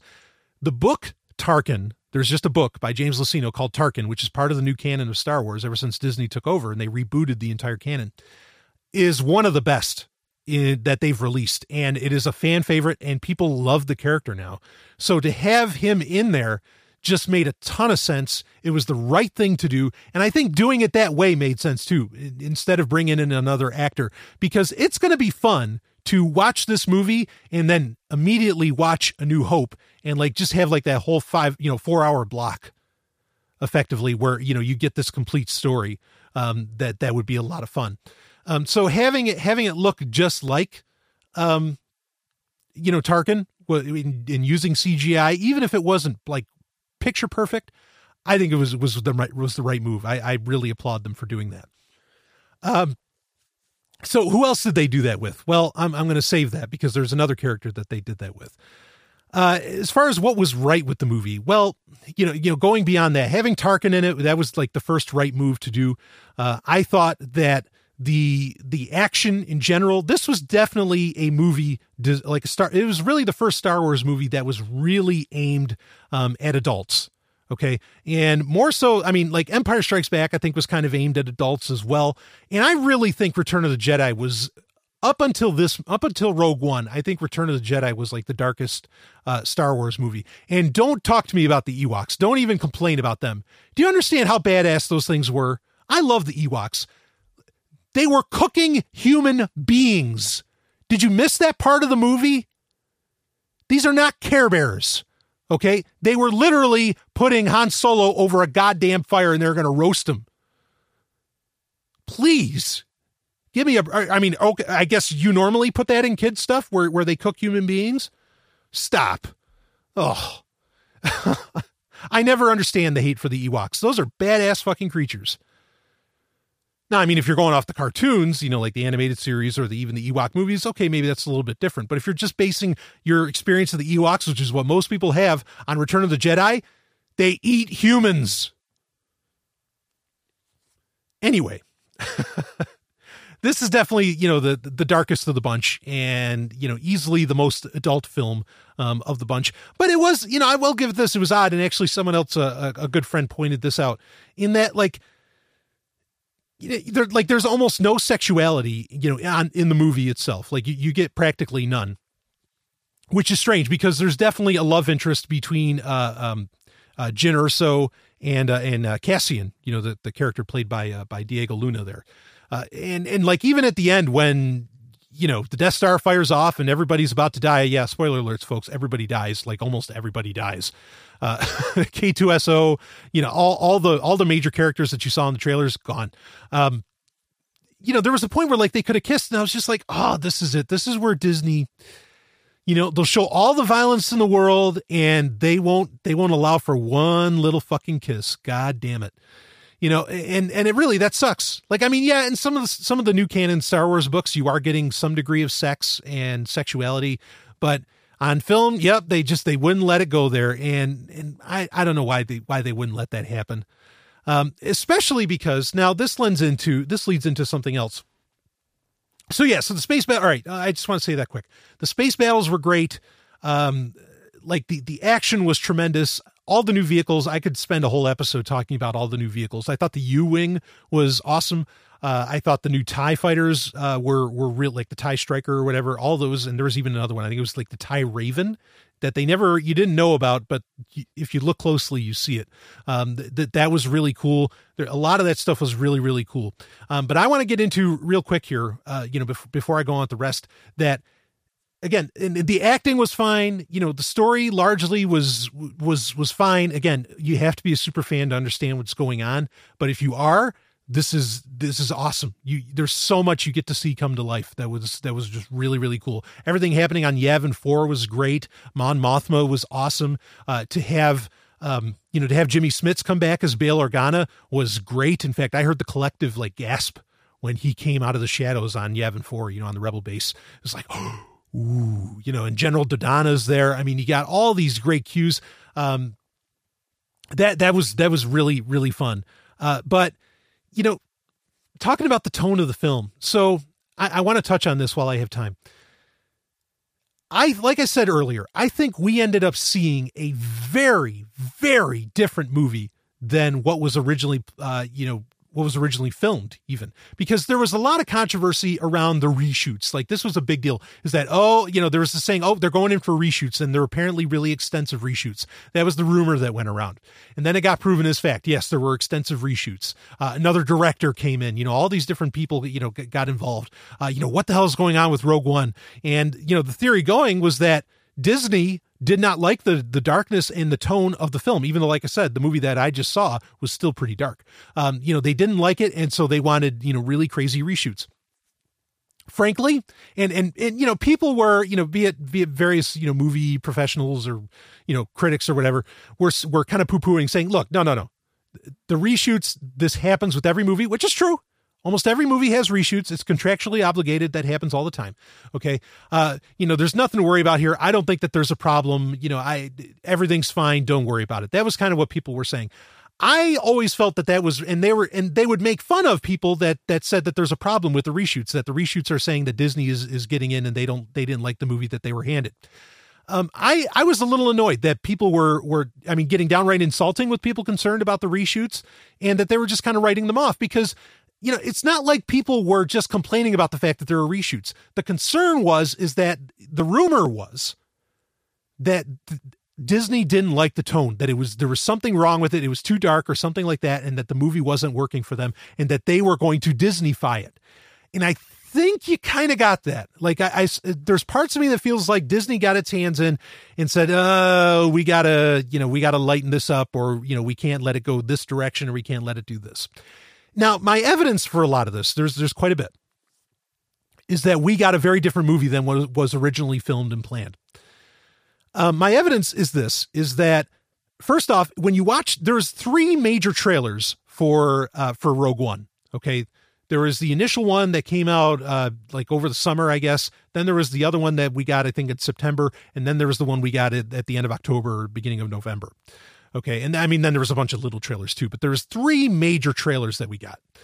In the first trailer, Jyn Erso, okay, played by Felicity Jones, which she did a great job, was this really like sarcastic, very confident. Like she gives that whole I rebel thing, it's like, you're a bunch of rebels, aren't you? I rebel, like she was really like a badass. You felt like there was this real badass character being delivered there. And I thought that was cool, especially for a female lead. I think that's wonderful.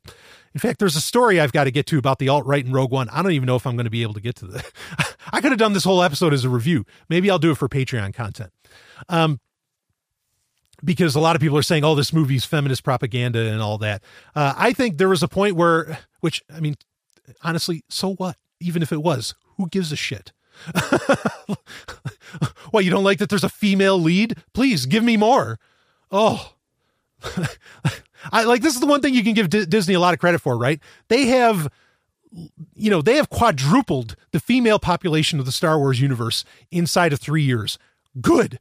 We always wanted more women in Star Wars. Please give us more women in Star Wars. These idiots complaining as feminist propaganda, just go away. You're ruining it for the people that it actually matters to, that being the super fans and whatever else. But regardless, I could say a lot more nasty words, but I'll withhold from that. I want to get to my point. Okay. So the tone within which Felicity Jones was delivering the character of Jyn Erso in that first trailer was, and I knew this beforehand, and I think I mentioned this in some Patreon episodes, that I was a little concerned because I felt like at first she's talking like very confidently, in a very badass tone, lots of sarcasm and all this. Like even when she says, I think it might have been the second trailer where she's like, "May the force be with us." Like she said it like it was almost a pejorative. Like it was just a lot of heat in the way she said it. And now she says it like, "May the force be with us." They toned her character way down. Or even like, "We have to go find my father." Like it turned into, "We have to find my father. We have to save him." Like it turned into a very desperate and shaky voice. So I think that they significantly changed, a lot about this film, and that a lot of the reshoots were Felicity Jones reenacting her character. And now my evidence for a lot of this, now first off, why would they redo that? Well, there is the argument that there was the big argument against The Force Awakens that the character of Rey, played by Daisy Ridley, of course, was what they call a Mary Jane. It was a character that could just do everything. It was just so awesome. And that they were overcompensating because it was a woman and they wanted to make her this really badass character that could do anything. Okay. Or Mary Sue. Sorry, not a Mary Jane. Mary Sue. And I could believe that they were concerned that they were going to have another Mary Sue on their hands, that Disney was, with Felicity Jones, who was just going to be this badass character that could do anything. And so they toned her down to make her a little more frail. I could believe it. And honestly, look, it didn't stop shit. You still have people, you still have the alt-right complaining about it. You still have all these other people saying it's propaganda for women and blah, blah, blah, blah, blah, blah, blah. Which, oh, how terrible that there's propaganda for women. Oh, geez. We don't want that, do we? Oh, please give me more. Women are wonderful. So, but anyway, so I think that might have played a part in it, or maybe they didn't want to have maybe Disney just didn't want a female character that was just that badass, and didn't have kind of the joking and smiling attitude that, say, Daisy Ridley would still pull off with the character of Rey, right? So I think it was very different as far as that goes. Now, so a lot of the scenes that we know from the trailers weren't even in the film. Okay. And that also lends to the idea that, that there was, that the reshoots were really extensive and that we ended up with a very different film than we were getting from the tone of the very first trailer. Okay. And before I mention that, I also want to say the other piece of evidence is that Felicity Jones, perhaps more so than any of the other actors, we do know how much she got paid, and it is in the 7 figures. Like she was highly, highly paid, and she probably made, and my guess is she got paid the 7 figures because the way her character was being portrayed got completely redone and she had to effectively reenact the entire movie.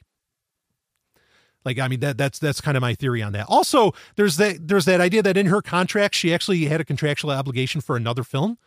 I mean, is there the chance that somehow she survived what the Death Star did to the planet Scarif?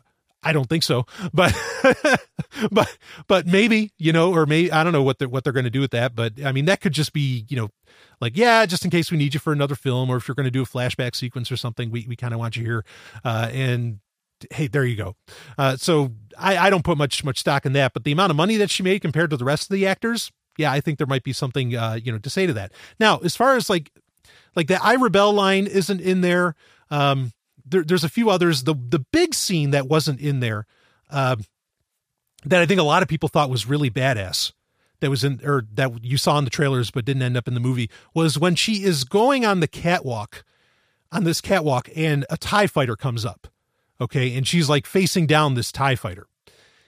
That was not in the film. And apparently what happened is effectively they just kind of removed it.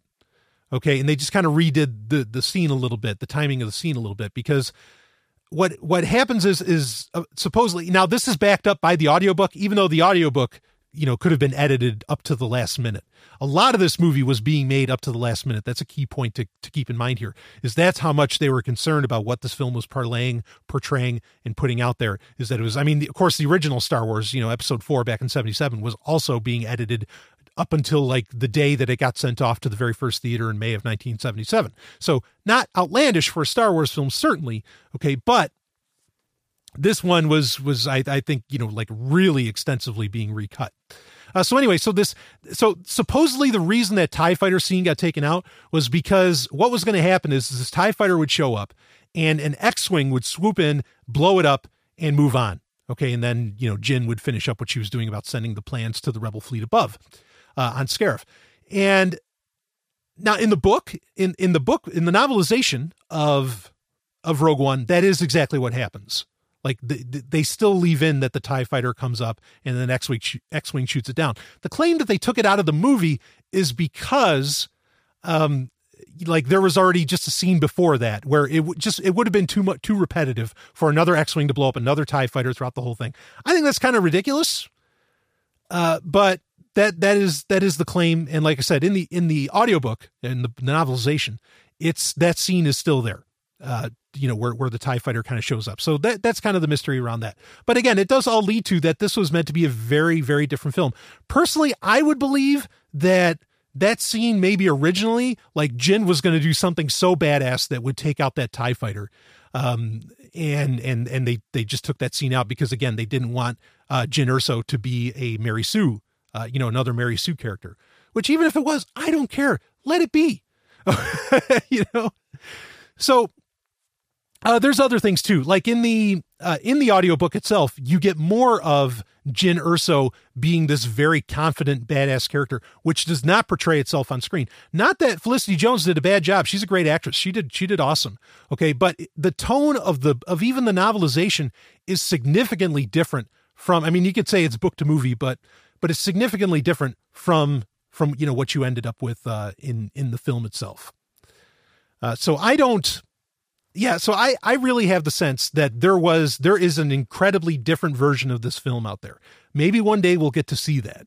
But it's out there and it's probably a much better film too, even though this film is great. But I think that I've been claiming for a while on Sovereign Tech. I've been saying, and to friends, I've been saying that there's the potential that this could be the greatest Star Wars movie of all time. I think somewhere in this movie is the greatest Star Wars movie of all time, but that got left on the cutting room floor. I mean, it's still a great one. After I watch it a couple times, I might even put it right under like Return and Empire. Like I could see this being my number 3. So in fact, right now I'll probably rank it at number 3 as far as being the best. It did what I wanted it to do. I think it does enhance greatly episode 4. In a big, big way. So that's a huge plus. I think that's wonderful. I mean, there's so much Star Wars goodness in this. There's so much fan service in this. And I want to touch on some of that too. Like one of the really cool things was, I'll tell you, this was awesome, was Vader's castle. And then I got to talk about the ending. We're going to go into a little bit of overtime here probably. Okay. But one of the cool things was Vader's castle, which not a new idea in that there's a point where Krennic, the character of Krennic, goes to, which he did fine, by the way. I know some people are complaining that he wasn't like a baddie. He wasn't enough of a villain, but he was a villain dealing with other villains, that being Vader and Tarkin. So he did a good job of playing kind of the foil to both of them. I thought he was fantastic. Though even if you read Catalyst and even if you read the Rogue One novel, you get a lot more of Krennic and a lot more of his brilliance. Like in the novel of Rogue One, not Catalyst, but of the actual movie Rogue One. There's a point where he says, he's thinking to himself and he says, wow, he says, what's going on here? He says, my feeling has always been that how does he put it? He says something to the effect of, if the battle has started, then something has already gone wrong. Like saying that you should never have to go to war. Like you're fucking it up if you have to actually fight. And I thought that was like a really cool comment and like definitely leads into how this character thinks in all this. So the book really fleshes out Krennic a lot, and you definitely appreciate him a lot more when you both books, Catalyst and the novelization, do that. So anyway, but Darth Vader's castle, that was great. And yes, it is on Mustafar. If you were wondering what planet is that on, it is Mustafar. Now, the idea of Vader having a castle is not new. Like Ralph McQuarrie did concept art for Empire Strikes Back, where they would have shown off a castle for Vader. Of course, it was more like on Mustafar, as you saw it in the movie, was kind of a desert planet, so it fit there. So they went with kind of McQuarrie's sketch. They just happened to put it onto Mustafar. But Vader also had, there was, what was it called? Bast Castle in the old expanded universe, not the new canon, which was on the planet Vajun. And, like this was, like the castle had like its own turbo laser and all that shit. I mean, like it was really badass, but very similar in concept where there was like a volcano, like there's lava around and all this, it was a really, really cool idea. So when I saw the instant, cause they didn't tell you, they didn't want you to know what it was. And which was unique in the movie, because in the movie, every time they go to a different planet, they would tell you what the planet was underneath, which was also, that's very new for a Star Wars movie. And I think that it actually lends to some problems with storytelling, because Star Wars has never needed to do that before. You always had a really good idea of what planet you were going to, no matter how many planets you went to. And yeah, I don't want to get stuck on that just yet. So anyway, Vader's castle, they don't tell you what planet it is, and they kind of leave it open. In the novelization, it is very clear that it's Mustafar, and other people have confirmed that already. But as soon as they showed the castle and lava coming out of it, I instantly, I turned to Stephanie and I said, "Oh my God, it's Vader's castle." And I thought that was great. What a great plot point. And that was, so, hopefully we can get more explorations of that, but that was really, really cool to see that. Of course, it's not on Vajun. Again, it's on Mustafar. I thought that was awesome. There's a lot to explore as far as that goes, and I'm sure it will get explored in future whatevers, movies, comics, you kind of name it, even though the Darth Vader comic has kind of ended, or has ended, and not a bad little run. But that was really cool to see that in it. And again, also, Vader's castle, I mean, that wasn't even, they originally planned, there's concept art for The Force Awakens for episode 7 that had Vader's castle in it. So you might see that come back in like episode 8 or even episode 9. Like that might be a big part of it, because it was originally supposed to be part of The Force Awakens. So that was cool to get an introduction, to that in this movie. That's what I'm saying, is that I think in the future, this movie, Rogue One, is going to make a lot more sense and is going to have a lot more, is going to have a lot more weight as more movies and more things come out over time. So that was really nice. Some of the things I wanted that actually weren't in the movie, and then I'm going to get into like some of the Easter eggs that were in it. I really wanted, I wouldn't have complained if, and maybe they're saving this for Star Wars Rebels. But I wouldn't have complained if you got to see how they acquired the X-Wings in this. Like that would have been a fun plot device to go over, that they just didn't do, but whatever. Because like when you read the book, Mon Mothma, which that's the other thing, there wasn't enough Mon Mothma in this movie. I wanted a lot more, and there was probably a lot of scenes with her. In fact, we know there are other scenes. But again, in changing tone, they put him on the cutting room floor. I really would have enjoyed seeing more of her. But in the book, she talks about the importance of the X-Wings and all that. Wow, without them, we wouldn't be much of anything. So maybe they'll save that for Rebels. I don't know. The other thing I wanted really that this film didn't get into was Alderaan. I was really hoping to see a lot more Alderaan in this movie, and we didn't even get any of it. I mean, we got to see Bail Organa, which was great, though we already knew because there was that photo leaked where it showed it showed Jimmy Smits in it. But yeah, I would have loved a lot more Alderaan again, and I would have loved a lot more explanation on a lot of things, Jedha and all that. Again, there's probably going to be kind of a Knights of the Old Republic series made at some point, I would imagine, be it CGI or live action, that will talk a lot more about Alderaan and Jedha. I would imagine in the future here. So all that's kind of coming on the way, but. Speaking of Jedha, I just want to mention some of the Easter eggs that were there.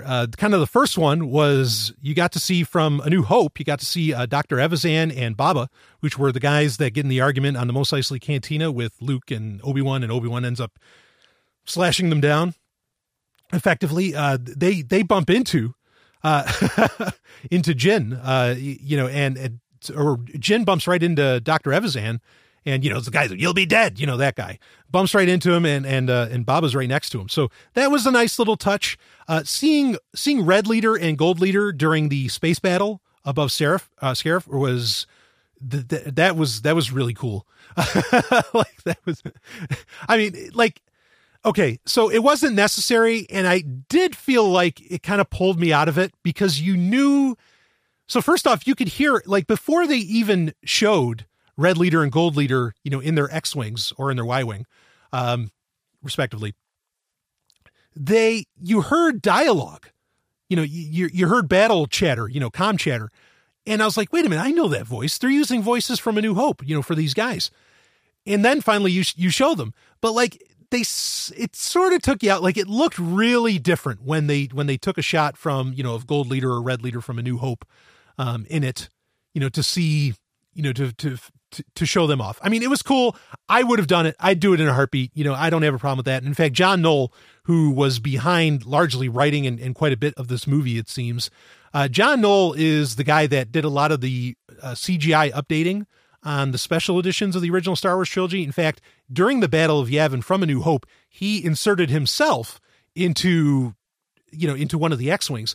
And so for him to want to try and include more about the Battle of Yavin, yeah, I could see that. In fact, I wouldn't be shocked if he slapped himself in one more time, in one of those X-Wings and you just didn't realize it was him. But yeah, so that was fine. That was kind of cool to sort of get that continuation. Of course, ultimately we know both Gold Leader and Red Leader are going to die. It is interesting that Red 5 is in this movie, but it's not Luke Skywalker. Of course, Red 5 was Luke Skywalker's, call sign in A New Hope. He dies. He's the one that crashes into the shield as it closes back up. So that's why Luke comes in and, oh yeah, you can be Red 5 because we lost Red 5 in our last little skirmish. So that made sense. Which also lends to that some of that fleet that is attacking, over the planet at the end there gets away, not just the Tantive 4. And by the way, it is, as far as I know, by all audiobooks that I've heard it mentioned in, it's not Tantive 4, which is what I thought it was always pronounced as. It's Tantive 4. So the Tantive 4 gets away. And that, I definitely, why don't we end, before I end with the ending, which has to do with the Tantive 4, I kind of gave that, you saw the movie. I'm not giving anything away. But it was really cool that in that Rebel fleet that we were just talking about, the Ghost was there from Star Wars Rebels, the old VCX 100. As far as I know, that is confirmed, that is absolutely the Ghost. And also you get to see Chopper on the Rebel base, which is the R2, or well, it's not an R2 unit, but effectively the droid, the astromech droid from Rebels. You get to see him, which I thought was a nice touch. And then there is a mention on Yavin 4 on the Rebel base. There is the mention of General Syndulla, which is a question whether or not it was Cham or if it was Hera. Of course, Cham is Hera's dad, both from Ryloth. And I'm going to guess it was Hera, just based upon kind of how the movie is portraying the Rebel Alliance as being sort of a splintered thing, and Cham Syndulla would be off doing his own thing. So I don't think General Syndulla would have been Cham there. So that's cool. And this does take place at some period after Star Wars Rebels, or at least the Rebels that we've seen so far.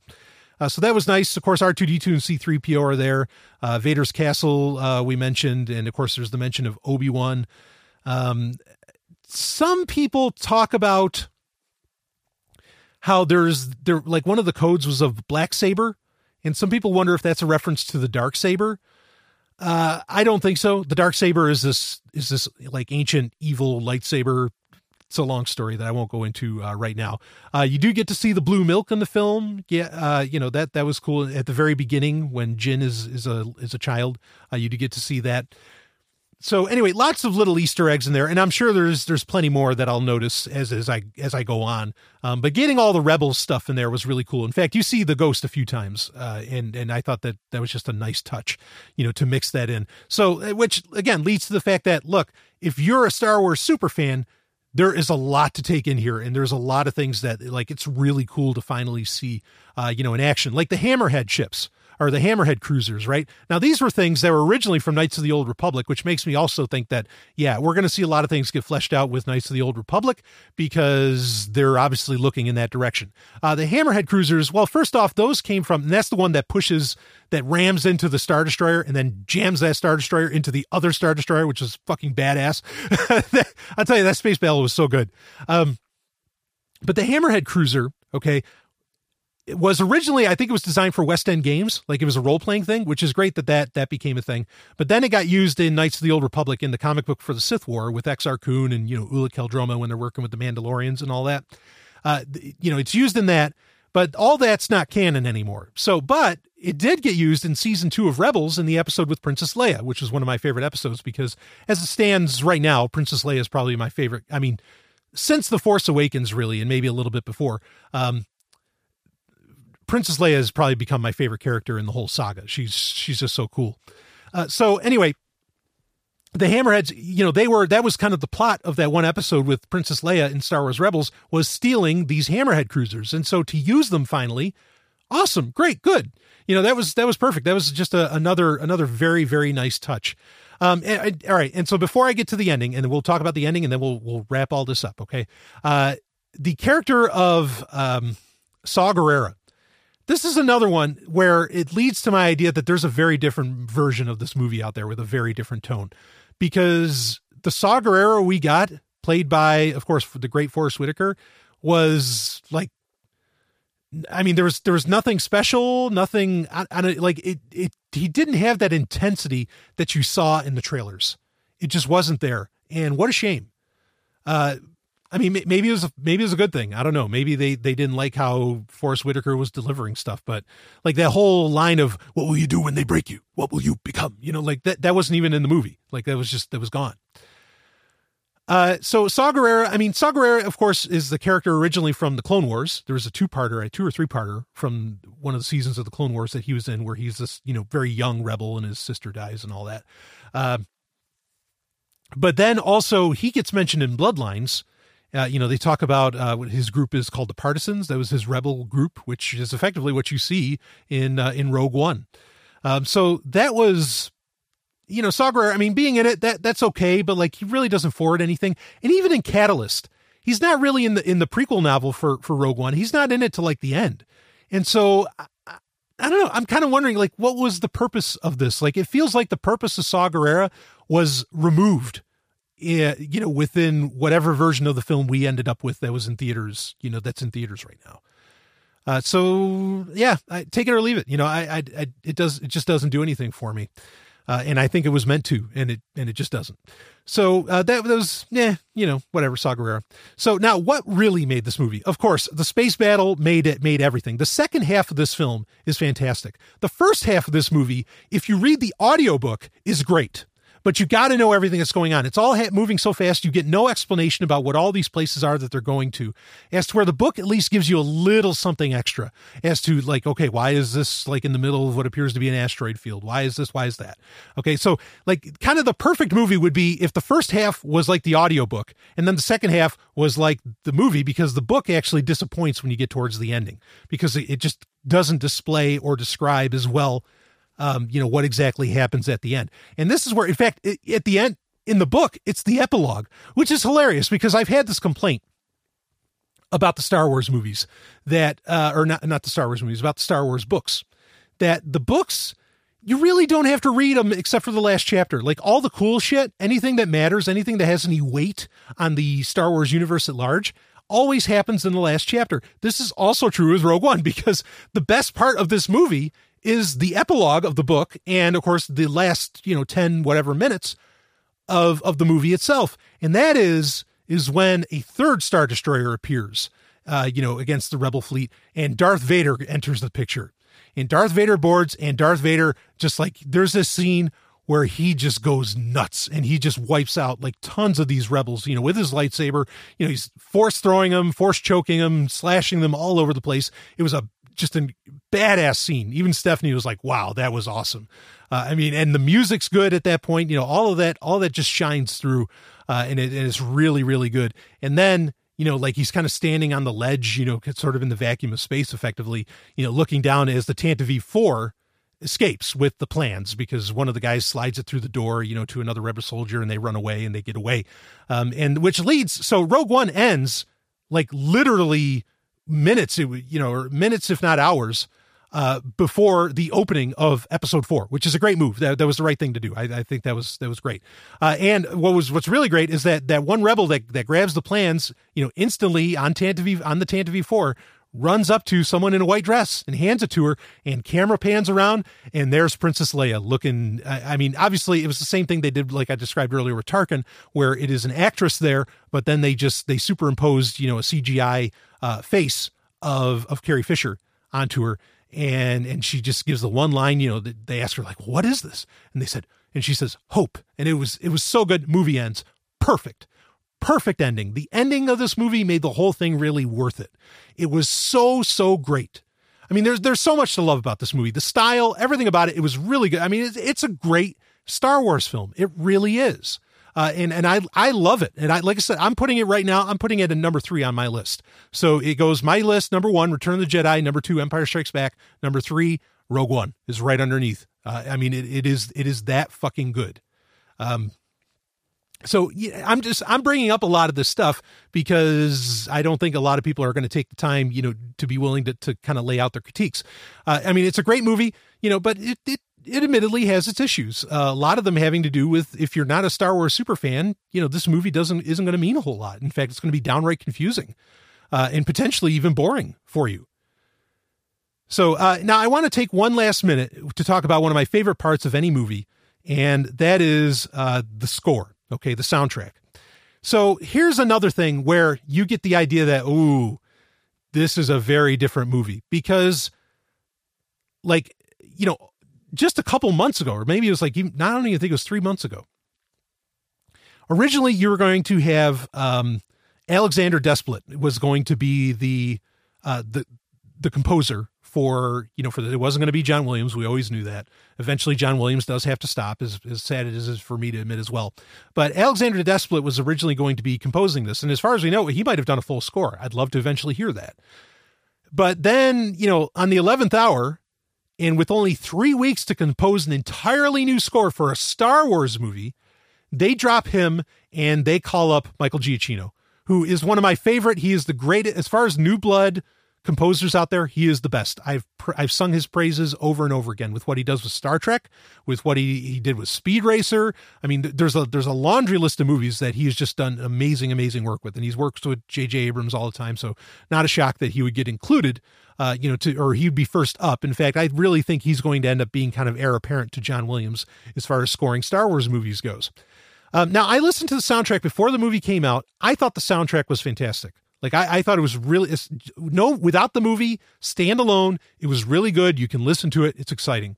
Within the movie, a lot of people are complaining that it doesn't work. I thought it worked fine. And in fact, like some of the themes, especially the Suite versions, Suite, on the album itself of the soundtrack are really good. Like Jin's Suite and all that. It's beautiful music, new cues that could get used across the Star Wars universe. I think the complaint people really had isn't that Michael Giacchino did a bad job. Most people admit, boy, it sucked that he only had 3 weeks. And it's amazing what he came out with. Okay. But The concern is that they should have been using, so there's so much Imperial stuff, like and so much Rebellion, they should have been using a lot of older John Williams cues of music, a lot of old samples of John Williams. Like the Imperial March should have been played nonstop. Well, I'll tell you this, if you listen to the audiobook, they do use all that old music, and maybe that's part of why the audiobook felt so good. Listening to it, because you're picturing the action and you're getting that classic music, including the Imperial March quite a bit. But yeah, I agree with them that I would have liked a lot more Imperial March in the movie, but I don't think that the music was a problem. And I think the soundtrack stands on its own is fantastic. It is a better soundtrack by a long shot than The Force Awakens. And really, Rogue One in every way, shape, or form is eons superior to The Force Awakens. Like, it is a much better Star Wars film than The Force Awakens maybe could even dream of being. It is that good. And the music beats it. A lot of the story around it beats it. And within it, it's really good. But again, you kind of got to be that super fan to appreciate it. Anyway, I'm running way into overtime, and I have places to be. So I think I covered pretty much everything I wanted to talk about. I'm sure there's a lot more. I did have that article about the alt-right and Star Wars. Maybe I'll save that for, I don't know. I'll save it for a Q&A or something for Patreon, because it got sent to me by somebody, that I know is a patron. So anyway, there you go. Do see it. If you're a super fan, do see it, but do not get mad if somebody says, what the fuck was that all about? And don't think they're stupid. This is a movie that did not explain itself well, very, very, at all. Like, it just did not explain itself.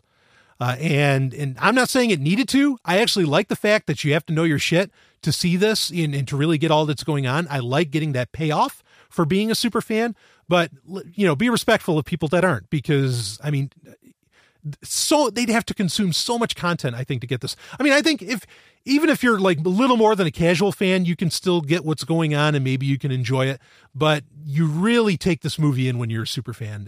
And I personally, I love that. And I love the movie. I think it was fantastic. There's so much to like about it, so much to enjoy, a lot to critique. And I want to see one day, I want to see that other film. I want to see the real Rogue One. I definitely think we ended up with a very different movie than we were getting sold in the trailers. And I'm just going to make this comment quick.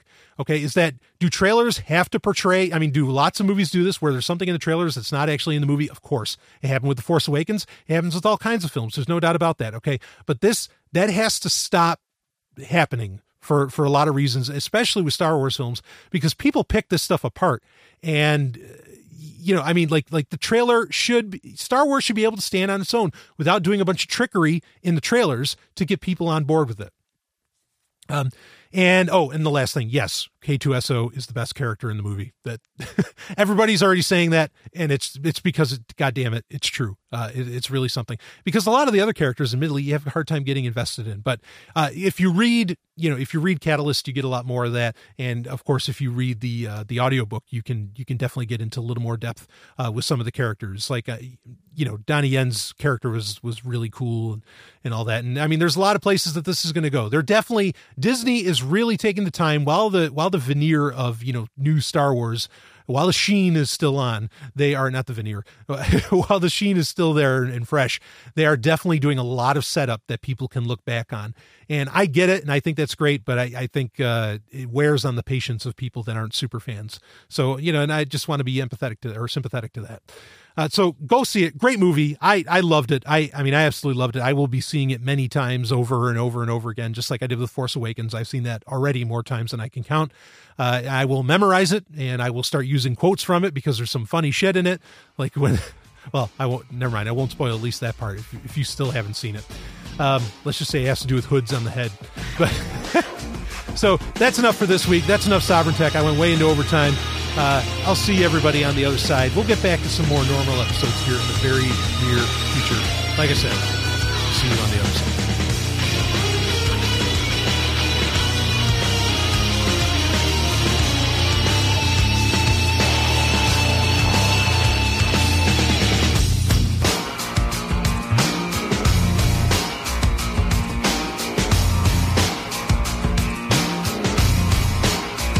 You just experienced Sovereign Tech. Go to sovereigntech.com, that's SOVRYN tech.com, and connect with us there. Find links from today's show and catch our podcast feed. Sovereign Tech is copy heart. Copying art is an act of love, and love is not subject to law. So please share the show however you like. Welcome to the evolution.